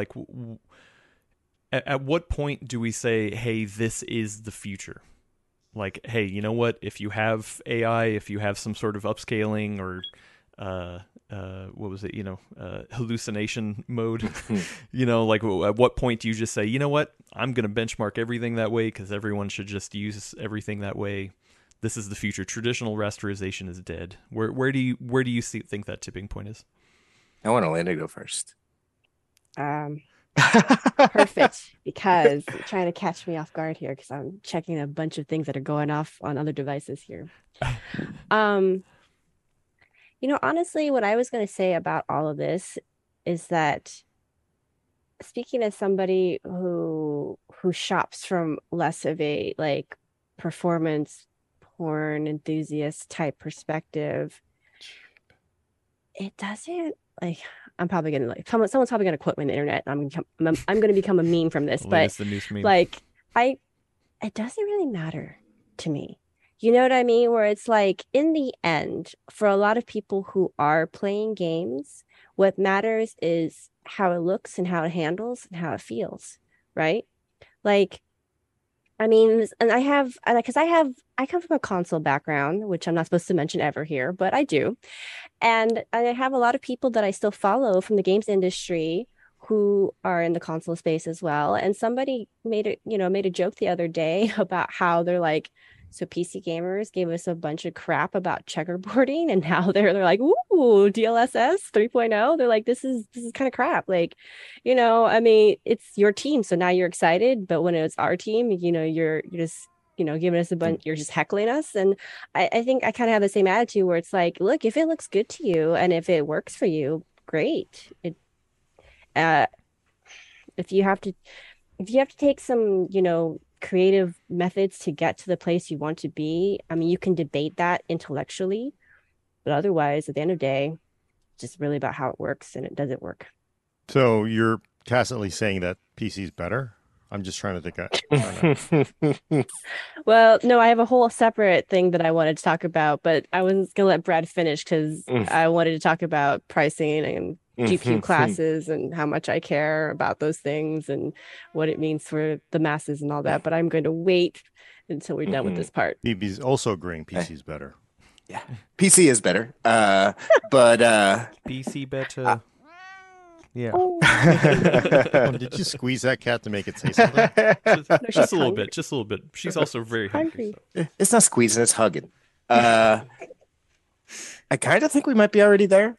Like, people are dumping on all this stuff. I think NVIDIA was right with the bets that it's making. I think ray tracing will be the future. I think AI assisted visual generation in games is probably the future. Between hearing everyone at NVIDIA talk, between hearing what Tom Peterson has been saying when he comes and talks to us about XeSS and Intel Arc, like all the engineers and the scientists and GPU designers that I follow on Twitter, like everyone's real excited about AI and ray tracing. Like, I think that is where the industry is going to go. I think the question is, how long does it take to get there?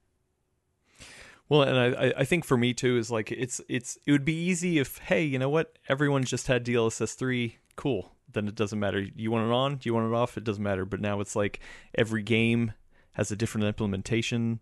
Every game even could have a different version of the same tech. Like there's some games that are launching with DLSS 2.1 or whatever instead of 2.2, the newest thing, so you got to remember like, oh, okay, wait, which version of DLSS is better than the the next or the newest. So like I think for me, I don't think we're there yet because it is still so confusing and every game implements it differently. And you almost have to have like a digital foundry to go look it up and be like, okay, well, I mean, that's what I usually do anyway, is like, hey, what are some recommended settings for I would love if what happened to upscaling technologies is like what happened to G-Sync FreeSync monitors, the adaptive sync monitors, that's the term. So, NVIDIA came out first, had the best tech. Next thing you know, AMD introduced FreeSync. AMD put up a fight. Eventually, everyone kind of standardized around FreeSync. G-Sync's still around as a premium upsell. Like, I would love for that to happen to upscaling solutions as well. Like, I'm fine with DLSS 3 or whatever, leveraging AI, generating frames, all this, all that. But I would love for there to be the basic version of the tech, like what FSR is or XeSS or whatever. Like, we need a baseline at this point, I feel like a standard. Yeah, but that's usually, that only, we're in the early days of. It'll happen. It'll happen, and that's usually where Microsoft steps in and they roll it into whoever sort of wins and gets rolled into DirectX or whatever they think benefits everybody and that everybody can support. Usually does get rolled into DirectX, but that feels like that's like Yeah. 2 years, 3 years away, maybe at the Yeah. earliest. It is unfortunate because it's an amazing technology, and at this point, the vast majority of them do need to be implemented by game developers who only have so much time on their hands, who, et cetera, et cetera. It'd be cool if they could just go, oh, hey, we're going to support adaptive sync or Yeah, this you know, version. and this is the thing that came out of an interview with Jared I did when they first were doing RTX 2000 a while ago, or 20 series. Is like, look, because he was at PC Gamer at the time, and they deal with a lot of developers and everything, and he's like, developers really like the concept of ray tracing because it just saves them so much work. So Hmm. basically making these fake lighting models is a ton of work, and it sounded like they were like, you know what, we would like to move to ray tracing, because it just makes it easier. You don't have to deal with it. So That's like we I was saying, everyone I talk to, man, everyone thinks it's coming. It's just a matter of when. Yeah, I mean that's why Nvidia has bet on this so heavily, right? Because that is the future. As much as people want to deny that's the future, but that is the future. It's just a question of how we get there and how messy it's going to be to get there. So Yep. But yeah, I'm excited about all of it. I think these things are going to be beasts. I'm excited about everything except for the price, let's say. do you no, Everything, actually? Yeah, all these are going to be beasts. DLSS 3 could be but I think it's probably going to be pretty good just going off what DLSS 2 is, but we'll see. I really love that it has dual AV1 encoders, so Intel RX big advantage didn't last very long. yeah. Uh, Nvidia might come out first. The but A380, it did come Oh, out right, before. A380 came Yeah, out. I guess. I we Technically. got one of those. Actually, yeah, the dual AV one, I am pretty excited to test. Supposedly support in OBS and in DaVinci, two things I use regularly, are gonna hopefully get it soon. So I mean, if I see a huge uptick, then oh man, you can guarantee I'll be excited about that. But and then hashtag wait for RDNA 3. I do think oh, there before might we do be. that, Oh, what did Elena want to say about the yeah, yeah, Oh, RTX? 40 series. so Hot okay, so takes. the news came out, right? Everybody's pretty excited. Everybody's, giving Nvidia what's probably rightful crap for the whole weird naming scheme with the two 4080 cards. Um, Anti-consumer. yeah. And I actually was talking with Brad about this, offline pitching stories. And one of the things that I wanted to talk about was that, if I was re-entering the market after years of not having built a PC or even bought a PC, like let's say I'm on like a 6 to 7 year or more cycle because, my needs are being met. I would And be there's been a mining. Yeah, and no, I would be so confused what things meant, right? Like if you bought a PC 8 years ago and you got like a 970, those cards were 330. Now a 70 class card runs you like what, 550, $600 easily? Depends if you In consider a 4080 a 70 class, but yeah, I get what you mean. right? Like it's gotten to a point now where it's it's the classes don't really mean much in a way. Like we've been talking about this for years where we started saying like they stopped meaning as much. And now I'm starting to get to a point where I feel like they just don't mean anything to a standard consumer because, you buy on price typically. You don't necessarily target class in so far as like, yes, I'm always going to like, there are some people out there who are like, I'm always going to be a 90 class buyer. But I feel like I'm really talking about, the bulk of PC gamers, the bulk of people who are buying cards, which puts you more in a what, two to maybe $600 range here, right? Even going to the five and Mhm. 600 range is already kind of getting up there. And so at that point, you're like, great. I used to have a 70 class card. I would love to get another one. Oh crap, like that's way at my price range. What's available for me? Oh, nothing. Right. And I feel like between the whole like clearing the stock kind of issue that Nvidia has, I mean, this is like the trickle down effect of pandemic weirdness, right? Like people who don't shop at the high end are just kind of in a stuck between two, I wouldn't say rock and a hard place, but they're not really, really great positions either, right? Where it's like either you save up more than you wanted to for a card, or you're stuck with older technology at maybe better prices than MSRP, original MSRP, but not necessarily like fire sale prices yet. And I see Gordon. Gordon would like to request the floor now.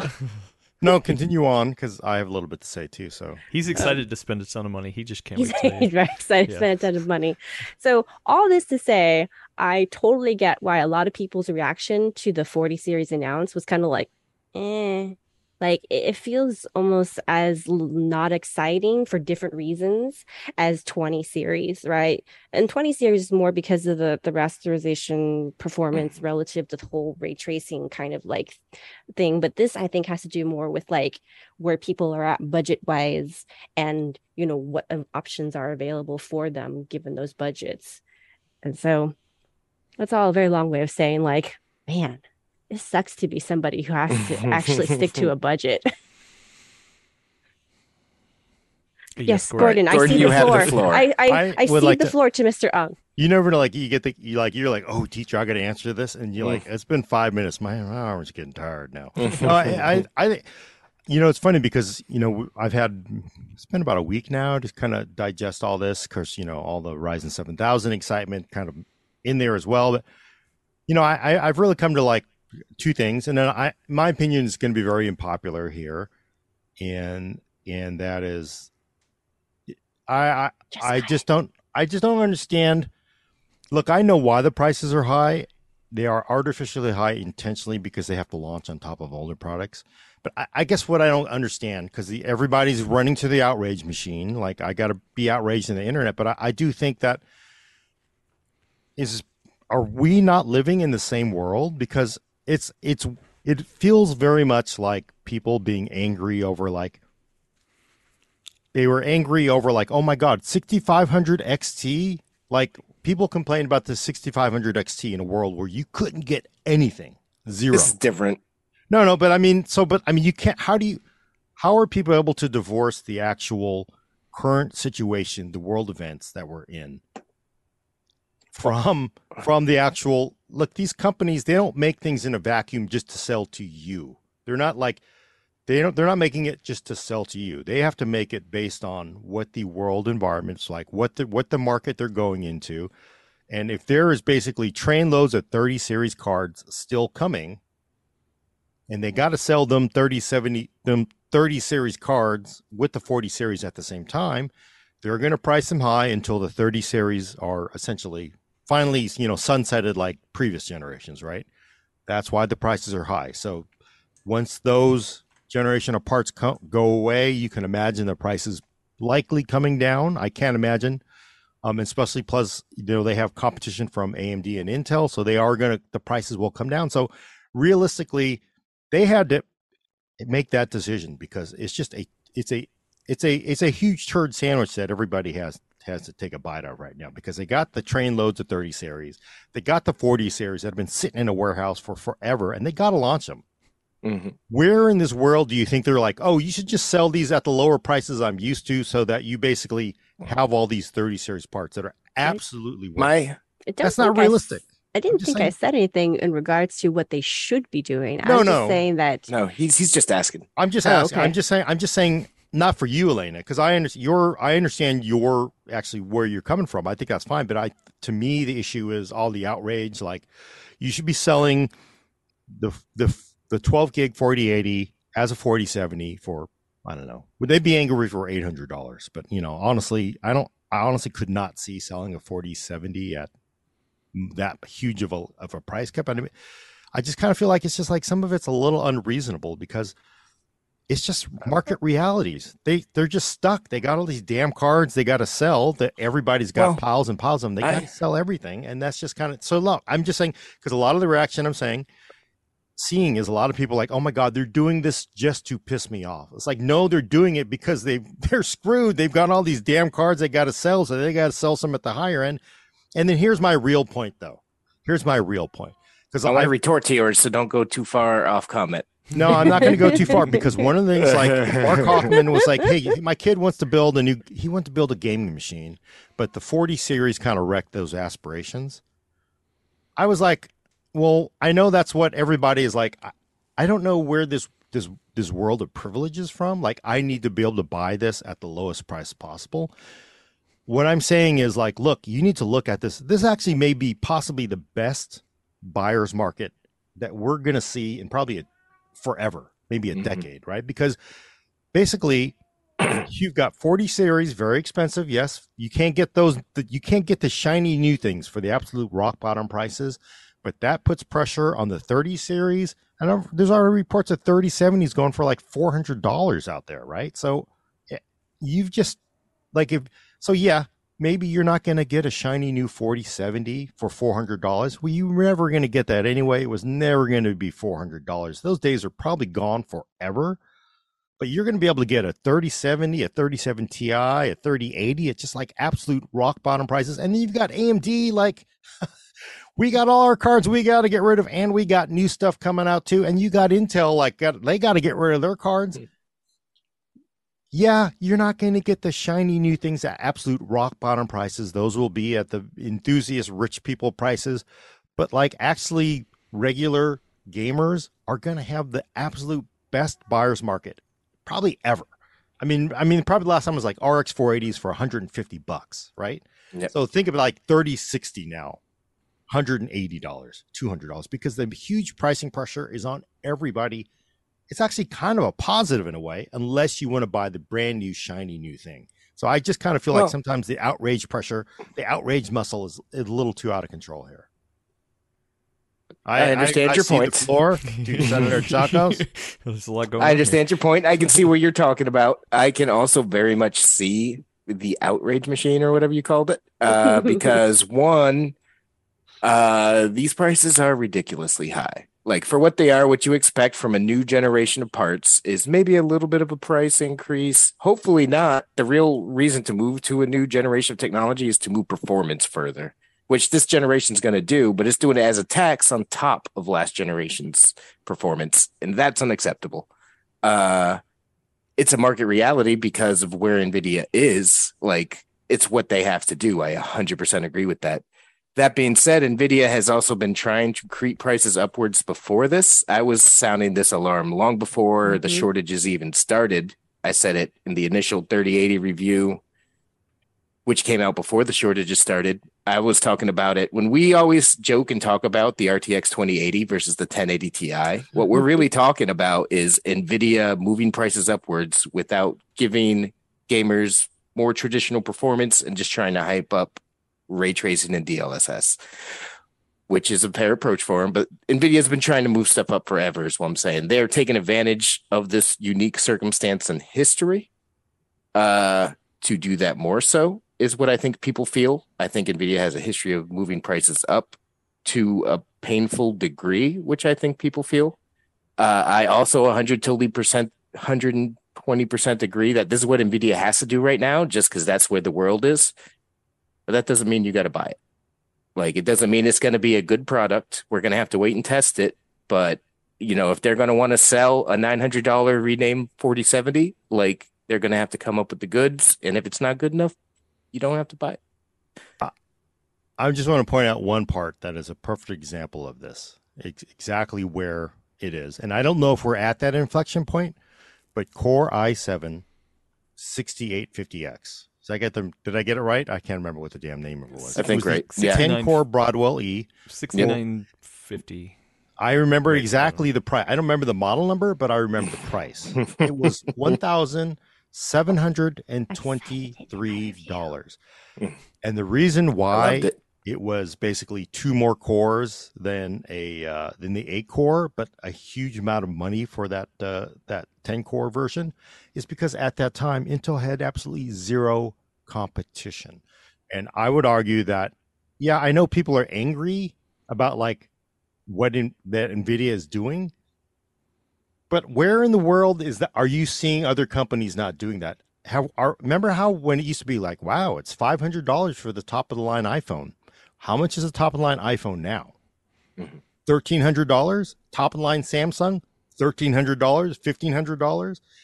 These companies, if they have zero competition, they are going to raise prices. And the only way, of course, you do that is you buy competitors' products. I don't see a lot of. I mean, has AMD ever climbed above 20%? Honestly, they're doing pretty reasonably now, but like this is just simply I just don't get it because like people seem. The thing is like, look, it sounds like I'm defending Nvidia, but what I'm saying is what I'm really saying is I'm not defending Nvidia. I'm just saying like, is there anywhere in this for-profit driven corporate world that you are not seeing companies raise prices if there's no competition? Because that's exactly what happens. Consumers suffer when there's no competition. And Yo, man, Arizona iced tea is like $1.29 now. It's not 99 cents anymore. Yeah, they changed Inflation. it. On the can? Even Yeah. on the can? Inflation.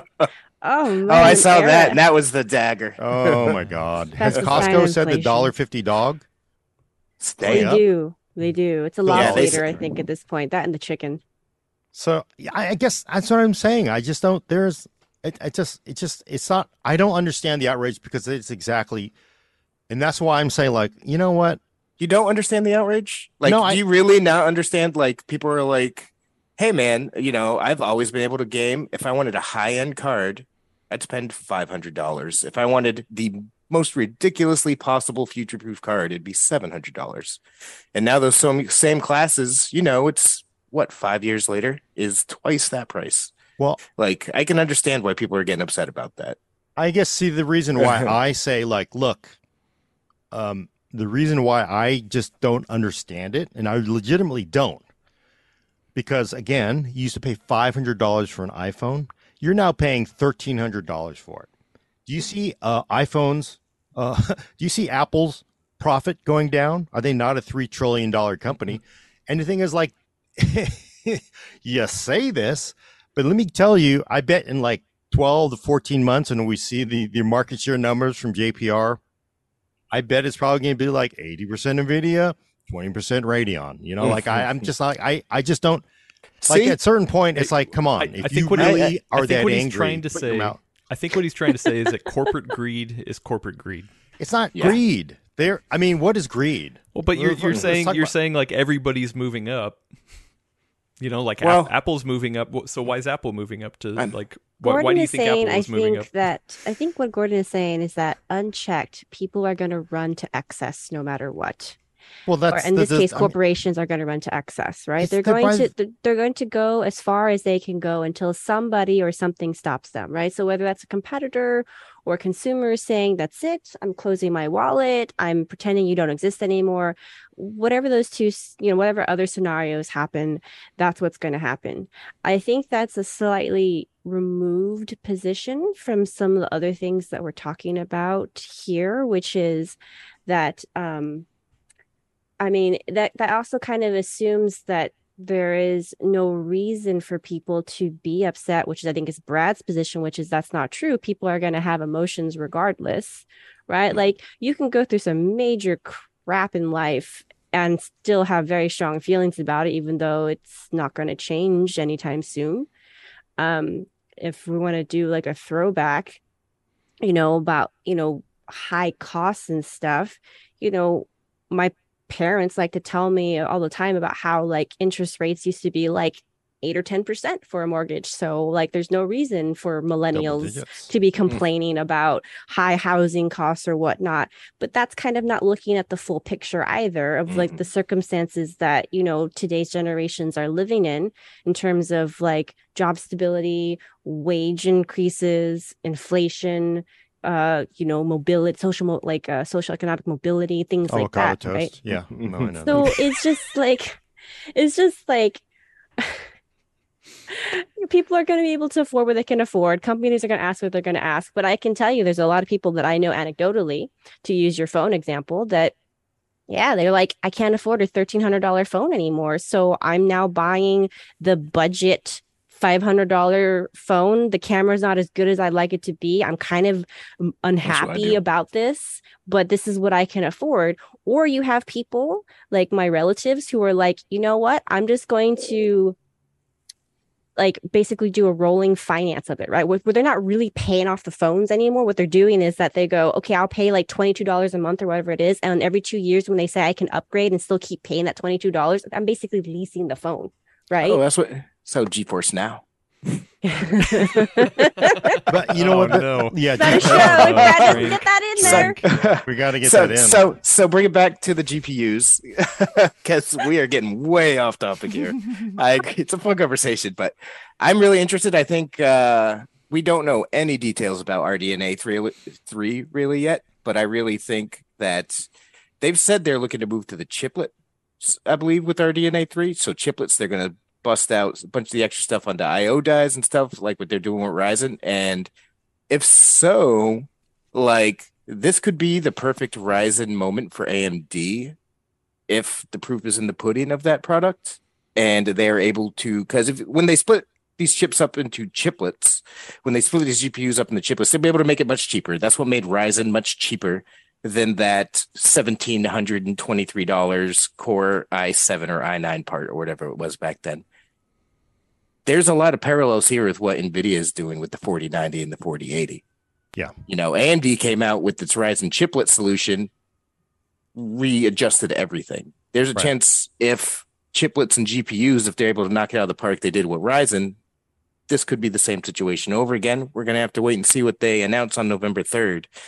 But between the fact that they're moving the chiplets and unlike NVIDIA, they're really cramming hard on efficiency, which again, like we were talking about earlier, efficiency can mean many different things.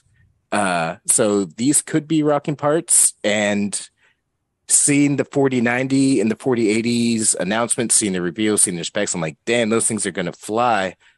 But those prices are high, and RDNA 3 has a big chance here if they can, get the work done.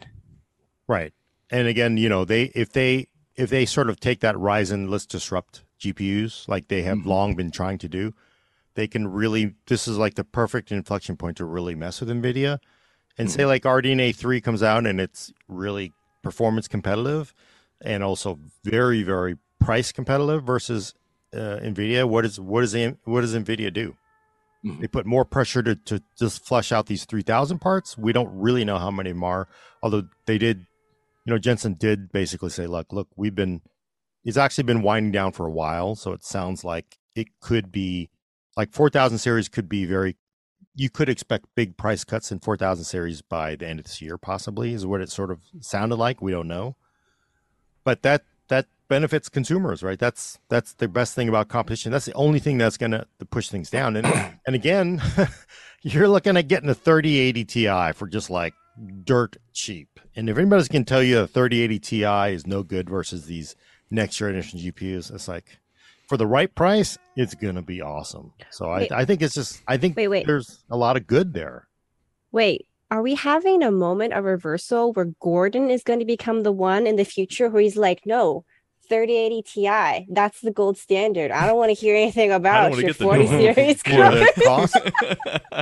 based on it. Basically, it's going to come down to the pricing and performance of it. Really, it comes down to the value of it. But I just want to point this out because I just feel like a lot of people will, because somebody just has to do this because NVIDIA for some reason is unable to say this. But it's a lot of money for everything, right? They put billions of dollars into the sport. Yep. And just same thing earlier. I'm making fun of Apple here because you're paying $1,300 for an iPhone. Do you think it's really cheap to build your entire SoC that is just simply kicking the butt on Qualcomm parts? That's not cheap. You're paying a lot of people a lot of money. You're getting in front of the line, and there's just a huge amount of investment, R&D investments in these products, which is why they cost so much. So that keeps them ahead of the one of the reasons why they cost so much. One of the reasons. Well, yeah, maybe they still. It's like somebody thinks like they just go to Excel and say, "Oh, just multiply this by 1.8." And it's like, and that's not what happens. They're really the real legitimate. Everything is more expensive now. So I'm not saying to justify it. I'm just saying like you got to look at it as like, man, this is really a pickle you got yourself into NVIDIA with these 4,000 cards because you got all the 3,000, you got the new 4,000, you got AMD and Intel getting into this. Boy, that sucks for you, but I'm going to buy this new Radeon because that's a better deal. That's what we should do. Again, the answer is just don't buy it. That sounds like really simple and people get angry, but like you should just buy the thing that's the better price for you. You're I not gonna thought, get what you want. Okay. well, I thought the more you buy, the more you save. Well, you do actually. Like, I mean that's like a No, it's a different. Those are meme. different It's days, a right? I meme. mean, Yeah. it just shows you like how much they're jammed up here. They're really jammed up here, and it's gonna Yep. suck. But honestly, as a consumer, you should be like, yeah, they really screwed up here. This is like the top tier GPU company jammed up, so I'm going to benefit from all the prices. I'm curious to see what AMD does if RDNA 3 does wind up rocking and rolling. Because if they are able to get really great performance, again, the 6950 XT was faster than the 3090. So people are like, AMD doesn't have it, but AMD has the performance right up there with NVIDIA these days, excluding ray tracing. So if they have the performance and they're able to manufacture these things so much cheaper, potentially, like, do they give it a big price break to try to capture all that market share? From what you've heard a bunch about Lisa Hussein recently, like that was the goal with Radeon. But as evidenced by the last generation of RDNA 2 parts, as well as recent Ryzen generations, AMD is also trying to transition itself to like a luxury company and not just the budget option anymore. So last generation with RDNA 2, they're like, oh, we're roughly the same as 3080 with the 6800 XT.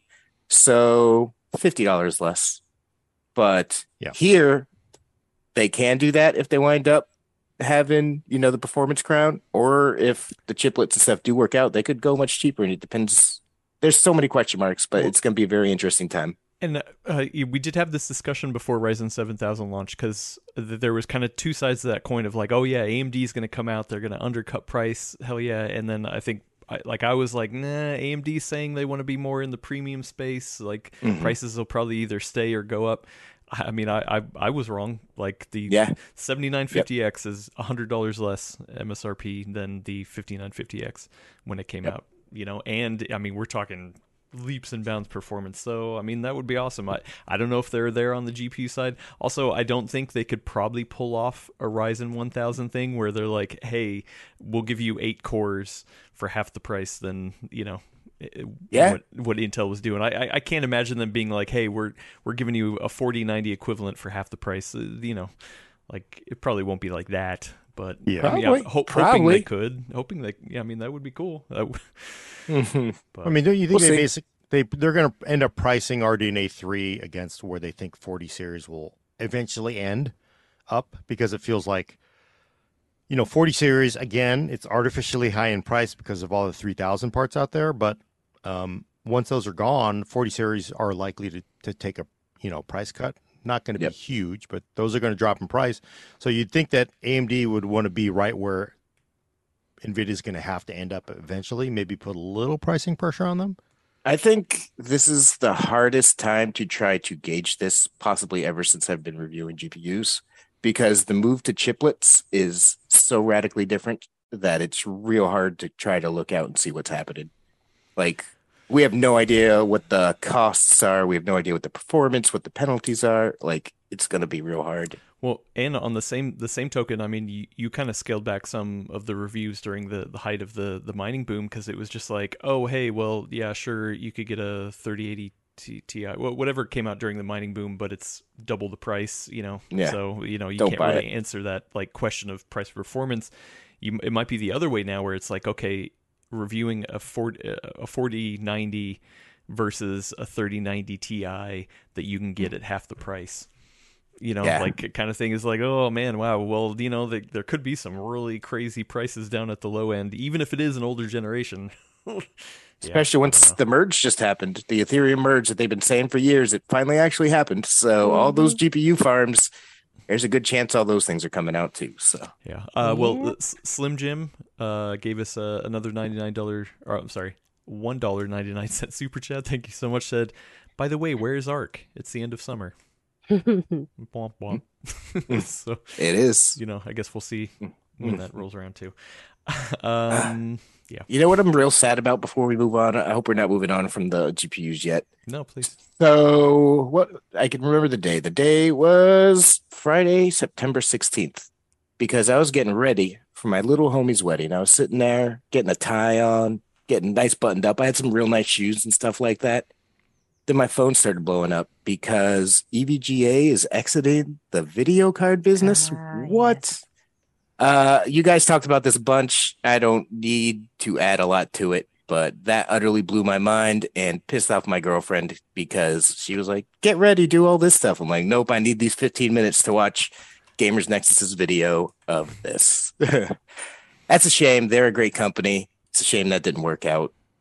Shocking how much on blast they put on Nvidia. Yeah, really. But Yeah. that's a damn shame. NVIDIA EVGA makes great stuff. They seem to care about their customers, and Yes. everyone there was just as rad working with the press as they are to their customers. So it's a damn shame they had to go down as far as graphics cards are concerned. Yeah, that is a bummer. It is a bummer. Feels like Uh, the end of some kind of era, but I can't quite define what that means or what it is exactly until more time has passed and we see what happens after. But it definitely feels like it feels just huge.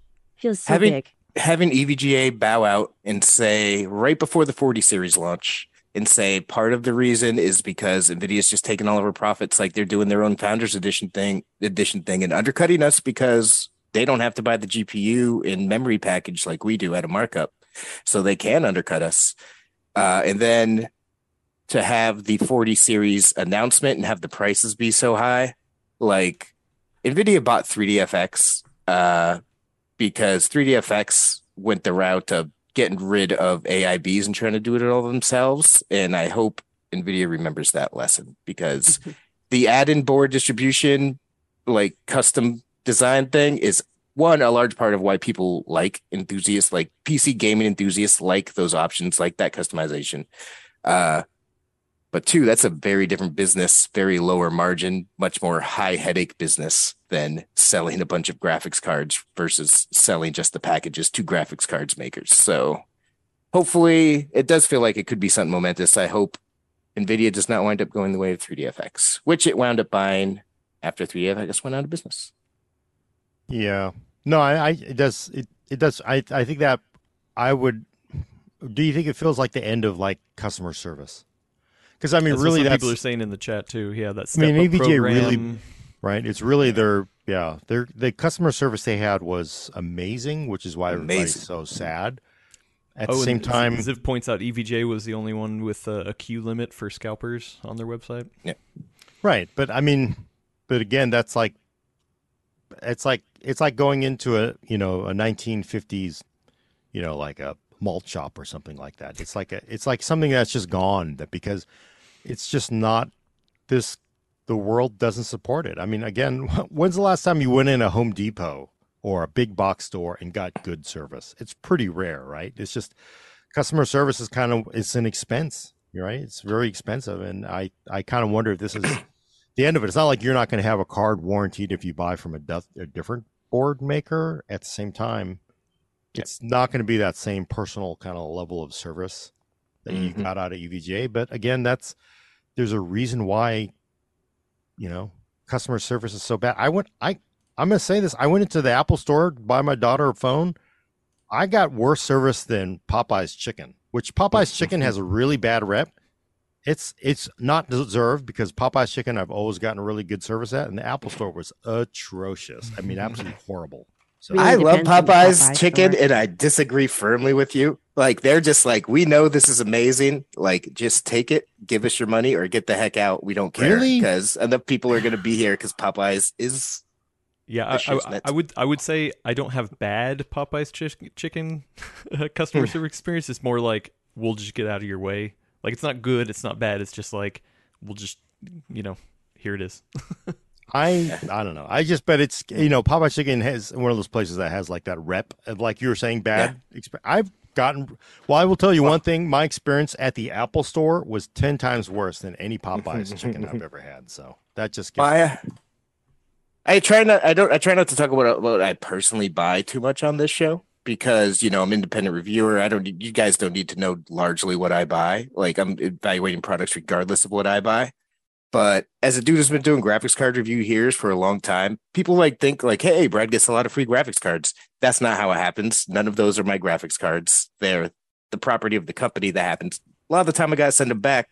Even if I don't, they're work graphics cards. They're not mine. My graphics cards I buy with my own money. And they've been EVGA for several years at this point because of their excellent customer service, excellent designs. It's a real sad day for me to see that. It's sad enough to be 5 minutes late to my homie's wedding and annoy the heck out of my girlfriend. My very first GPU I ever bought personally was a EVGA GTX 460, and I remember going in and looking recently at the like you could look at your warranties or the cards that you bought, and it was still in there, and I was like, oh, I totally forgot that I had registered it on the website. Yeah, so anyway, bummer. Any other GPU stuff people want to talk about? I'm sure we'll be talking about it plenty over the next month or two. Well, actually, we do have a $5 super chat from Bobby0081. Said, Gordon's right. The people complaining about prices seem to be ignoring real-world inflation. Everything costs more than prices 2 years ago. Joseph Fruski gave us another $2 super chat. Thank you so much. Said, Brad, I have a hookup for Arizona iced tea. There you go. I guess hit him up. All right. Is it old stock or something like this? Like 99 cents on it? And they gave us a $10 super chat after that. Thank you so much. Said they are a history/technology professor. We have a long history of what happens when companies are no longer faced with competition, higher prices, and sometimes poor quality products. Very true. Mike Quinton gave us a $20 super chat with a question. Said, given the used plus stock on hand inventory, what will NVIDIA do if it can't reduce the 30 series inventory this fiscal year? Do you really think it'll be a fire sale or a landfill kind of situation? I mean, in time. Go ahead, Brad. Sorry. That was it. In time. Yeah. I mean, I would say that NVIDIA is not going to be immune to the same pressures that other retail or other companies selling physical products are facing right now. So if you've been keeping track of just general news about retail, there's a lot of places that are sitting on excess stock because they couldn't adequately anticipate the effects of inflation, which to also speak to that point where it's like, yeah, NVIDIA's experienced inflation and cost stuff, but so are consumers. So they have less buying power as well. So it kind of ends up a wash when you say it that way. Yeah, I mean, it's basically the classic turd sandwich that's being passed around to everybody right now. So it's not good. I think that NVIDIA owns so much of the discrete GPU market and mindshare that they will just keep on trucking until all the things are sold out, unless RDNA 3 does something so drastic that it forces them to respond. I think if RDNA 3 is comparable to RTX 40 series in the way that RDNA 2 was comparable to RTX 30 series, NVIDIA is just going to ignore it. And they will eventually sell through their stuff, and then we'll deal with the price reductions and stuff. Do you think any of the die prices help or hurt GeForce now? Because I'm like, you know what, if they just sort of have access to dies, which, previously would have been shipped out to customers, could they now build out GeForce Now centers using the, high-end cards? They definitely could. You reservice these. I mean, there's only a certain limit because you have to, because the actual profits from GeForce Now have to be able to pay for itself, I'm sure. So I would think possibly, some of it also depends how many of them are like the package for the PCB, just the memory and the GPU versus built out cards, because the cards you need for server farms are very different than the 4-slot 3080s that are available. Yeah, and I would just because the classical question there is like, are they going to go into the same landfill as ET cartridges?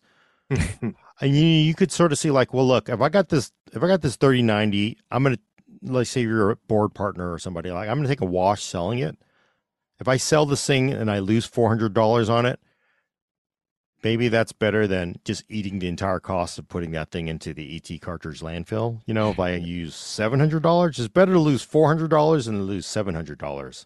Well, but then you sort of like this is realistically, people, you need to understand this before you get on your outrage pony, is that because if you think about it, if you like, okay, now I'm going to sell these 3090s, we're selling these for $600, $700. Like that's just sort of insane pricing.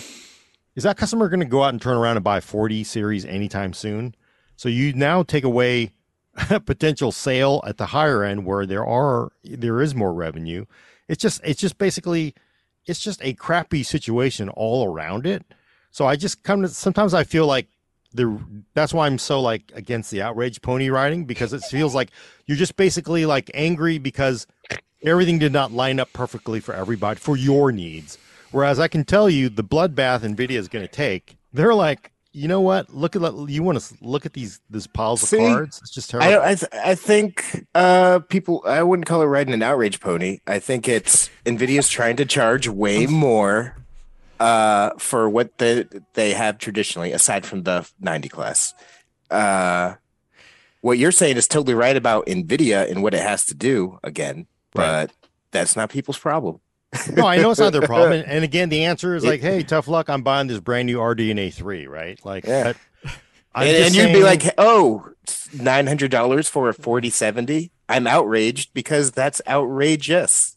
I I'm guess for just not going me, to buy it. yeah, to me, like it's like, oh, okay, well, I guess you blew this one, this cycle, you blew it. Sucks for you. I'm gonna go buy from somebody else. But like, I just see so much outrage pony riding like everywhere on the internet. It just kind of seems kind of crazy. Where it's like, oh man, let me tell you, that's a terrible situation over there. So whatever, I'm buying somebody else. It's my money.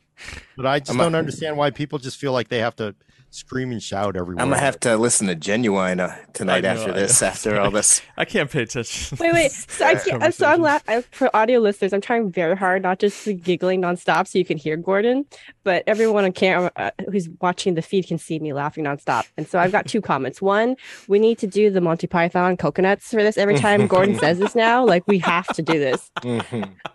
And and the second question, which we don't have to answer because I think Gordon's still on his topic there, but I'm wondering, based on what you said, Brad, if that means we may end up seeing an not artificial, but like a delay for 50 series cards. Like, if they're going to have to like sell through all this stuff and they're not going to drop prices past a certain point, and then they're going to have 40 series stock, and then that's going to sell to a certain point. Yep. That means we're just going to end up seeing like slightly longer dev cycles to give them time to, recover from that.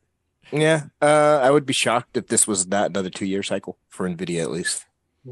Like that's what this one was. Typically in the past, they'd been closer to a year and a half. This one was a solid 2 years. I think I agree 100% with everything you're saying. All right, then. Yeah, club. Yeah.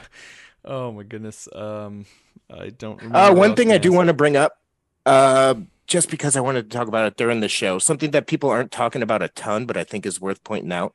Like RDNA Infinity Cache is part of what greatly improved performance on RDNA 2, which is basically their fancy marketing name for L2 cache plus some special sauce. NVIDIA didn't talk much about it, but they drastically increased the size of L2 cache in the RTX 40 series. So people are freaking out over the smaller memory bus and stuff like that. And again, 192-bit memory bus on a $900 card does seem like a decision to me. But AMD was able to move to smaller memory buses because of the use of Infinity Cache, and NVIDIA is doing something similar here, even though they haven't talked about it much yet. Okay. And I forgot the point I was going to make, Gordon. I don't think this is going to be an ET cartridge thing, because even at 1 cent, nobody wanted to buy it. If you put a 30 series for $50, somebody was going to want to buy that. I don't think they're going to go to landfills. Like, yeah, but I guess the thing is, like, you don't want to. Like, they're not bad products. Like, they're not ET bad was products. A bad product. You're just looking at then any 3090, 3080 Ti customer is a lost 40 series customer for a cycle, at least, possibly 2, right? So possibly 4. I just kind of wonder where the math is on that. But I guess if you're NVIDIA, sort of like, well, you know what? We'd rather have them buy 3080, even if we're, everybody's getting killed on it, because it's better than buying an Arc or buying a Radeon too. So I don't know where the math works out on that, but you just kind of wonder if you just like, oh, these things are a wash at a certain point. All right. Well, speaking of math, we have an official poll, 100 votes in. I said, should we make an Outrage Pony T-shirt? 69% of everybody said yes. So, I mean, you can't argue with that math. And actually, on top of that, Nice. 13% said they'd buy 2. So, But you know what I'm saying? It's just like everybody's like, I mean, I get it. You know, prices are up, but it's a lousy situation for everybody. So you know what? Tough. I'm buying somebody else's. It just life is too short to get so worked up over it. All right, life is too short. We need to keep going with the show. Got a couple more super chats. Mike Williams gave us a $10 super chat. Thank you so much. Said Popeyes chicken has always had long lines forever, all day. Then again, I live 45 minutes from New Orleans. Okay, yep. Yeah, Joseph, look up RDC World and Popeye's chicken. You will understand the perception of Popeye's chicken. I disagree with that. I don't think it's that bad. All right. Joseph Fruski gave us another $2 super chat. Thank you so much. Said Gordon's background is my childhood in one picture. Yeah, strong background game. Okay, so let's get to some Q&A. We do have some really good questions. I don't think we're gonna have time to get to everything, but I do want to hop on some of these. I do got to leave out of here in 5 or 10 minutes. But y'all can keep going without me. All right. Demo Fighter had asked Gordon, what do you think about the issues with ATX 3.0? There was also a question about New Tech had asked where was your power consumption? Al Bundy asked, another important topic. What about these burning power cables in recent news stories? Yeah. What do we think on power supplies? I know you've kind of shifted a little bit with 40 series, talking about the power spikes and whatnot. What do we think for power? Are we worried? I'm not as worried about 40 series with power transients as I was initially, because they've said, like, look, we looked at power transients. It's even better on a 40 series card than it was on a 3090. So I think for a lot of people's existing, if they are good quality power supplies, they will be absolutely fine. But I definitely think if you're building high end or you're going to really, really push it hard, you probably want to think about an ATX 3.0 power supply that is actually designed to address power transients, power spikes. Look at our Stephen Eastman interview with Intel. Two, about the 12 volt high power, or as Paul Hardware would say, 12 volt high power. Like, we got to get like Arnold Schwarzenegger to say that for us. 12 volt high power PCIe Gen 5 connector. I mentioned this earlier last week that, Steve got some internal correspondence from PCI SIG that some of these things are basically going up in smoke. Could be very extreme angles that people are putting on them. And then also there is some guidance. The other thing that they want to get on the Outrage Pony about too is the insertion cycles for the 12 volt high power connector, which the official spec, probably from the people who make these at, Molex and Amp and all these people, is 30 insertion cycles. So basically you take that connector and you're really only supposed to insert it and remove it 30 times. That's basically what the engineers will say. That is the safe level of doing it. There's some thought like, well, maybe that's part of it. And then people are angry, like 30 insertion cycles. It's like, well, realistically, that's a problem for people like me, for Brad, Elena, Adam. Most people will build the machine once. That the actual total insertion cycles that connector will see for real people might be 10 to 20, right? If that, over the entire life. Not even, because it's not like, oh, you're going to upgrade to 5090 and then 6090, 7090. It just, even if you upgrade every generation, every other year, I mean, if you upgrade for 10 years, that's only 5 swap outs. Yeah, and I was actually trying to find out what how is it comparable? Because even PCIe slots, the insertion cycles aren't it's not like thousands, right? It might be hundreds for PCIe. And then I was looking up SATA. I think I saw something like the internal SATA connector is 50. So I really needed to chase down the actually published specs for insertion cycles, but I think that's probably not worth getting on the Outrage Pony about. I think it's probably just making sure when you put in your PCIe 5 connector, just don't because a lot of people go oh, now I want to make it pretty. And they're just they put 100 pounds of torque on that thing to try to bend it around. You got to be careful because you are pushing a lot of power through that. So just don't twist the hell out of those cables. Also, the 40 series with 4 8-pin adapters in it. People were talking about using the pigtail, like two pigtail, so that it's probably don't want to do that either. I saw somebody had like, I'm going to go from the three 12-volt high power to the pigtails that connect to old style Molex. They call them, the old. And then from there, you could do like a SAT. You could just like have all these connectors. And the crazy thing is, that's like, it seems silly, but that's what people do. Because a lot of normal people, they have no idea. Like, oh, I've got these 8-pin. I'll just buy another. No, you should buy an ATX 3.0 power supply is what you should probably do. Yep. All right. Some good questions over on Discord. Waddled Gold, new to the Discord, says, does Ryzen 7000 have Microsoft's Pluton security chip? Do you know? God Lord, the fact that they didn't talk about it makes me think it's not there. And I keep forgetting to ask officially because it feels like it's something that's not talked about. If it's there, they didn't talk about it, which is kind of weird. Or maybe I totally missed it because I was focused on performance. I don't honestly know, unfortunately. I know it's in the mobile parts. So we'll see. I'll find out and we'll report back. Friend of the show, Ziv, over on Discord, there are issues with power, cost / reliability in an increasing number of places across the world. Do you think consumers and or large organizations and governments are going to hit a breaking point with what they'll tolerate as far as consumer CPU / GPU power draw? Where does it end? See, I think the issue is when we have this conversation, we're mostly focusing on the ultra high end.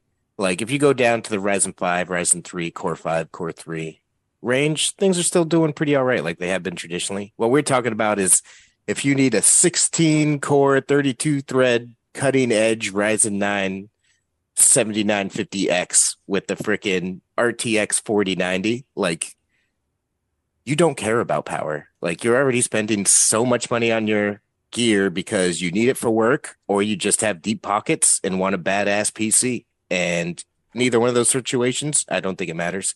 I think at a practical level, for most people down at where most of us are buying stuff, it's not as big a consideration as all the headlines are giving it. That, and I also think that, we kind of touched on this when we talked about California's power requirements way back when, right?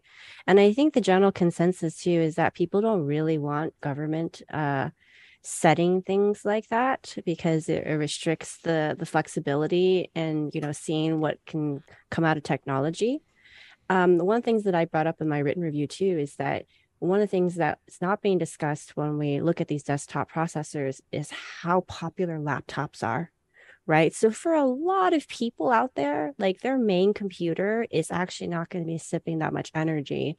So we are kind of looking at a very specific slice here of the overall PC market. So I think between those two things, I don't know how soon that would be in the cards.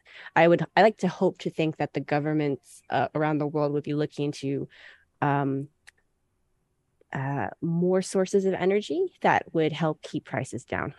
Yeah, I do want to add one thing, and this is a good story because this weekend I was going to Costco and I saw a beautiful cherry Pontiac GTO. I was following behind it, and man, it was putting some smog out. I was like, oh my God, this is horrible. Do I think I want the government to go after that Pontiac GTO class of owner over smog? Or do I realize that that car is going to be on the road and it's going to put on 1,500 miles a year, if that? I don't think it's worth chasing PC gamers over power consumption because I think it is just way too small. You got to chase after the things that really matter. If we got to the point where actual PC gamers are actually impacting the grid as much as people think it would, then it wouldn't become a problem because then we could just form our own lobbying companies, then lobby the government to support us, and it would be okay. So I don't think it's a problem. Different topic, but over at AnandTech, Ryan and Gavin say that Ryzen 7000 does indeed have Pluton in the I/O die. Okay. Oh, nice. In the I/O die. Okay, that's interesting. I guess it probably is embedded somewhere. Huh. Interesting. All right. Cool. And for people to know, Pluton is basically Microsoft's super secret, we're going to keep you secure chip. Yeah. Security enclave. We don't even know what the hell is in there. All right, we got to get out of here. BB's rubbing on my microphone. So cute. Yeah, very late on her feeding, so we got to get going. Gordon, take us out of here, and look for more fun Ryzen 7000 videos later. Let me find my notes and see if I can read them. And hopefully GeForce and RDNA 3 testing. Okay. One day. Check back next week for your fix of PC Talk on the Full Nerd. For audio listeners, subscribe to us on iTunes, Google Play, Spotify, or Stitcher. And if you're on one of those services, please do leave a review. Every time you do, somebody gets off their outrage pony.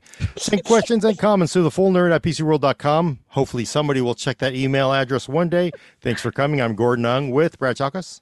It ain't going to be me. Eleni. Clap, clap, clap, clap. And Adam Patrick Murray's going to hit the off switch. Now I'm just going to have to Google how to make your own AI art so I can find Outrage Pony, put it in there, and make it a t-shirt. So, get in your Outrage Pony submissions, and maybe it'll be a t-shirt. Thanks, everybody. Talk to you later. Bye.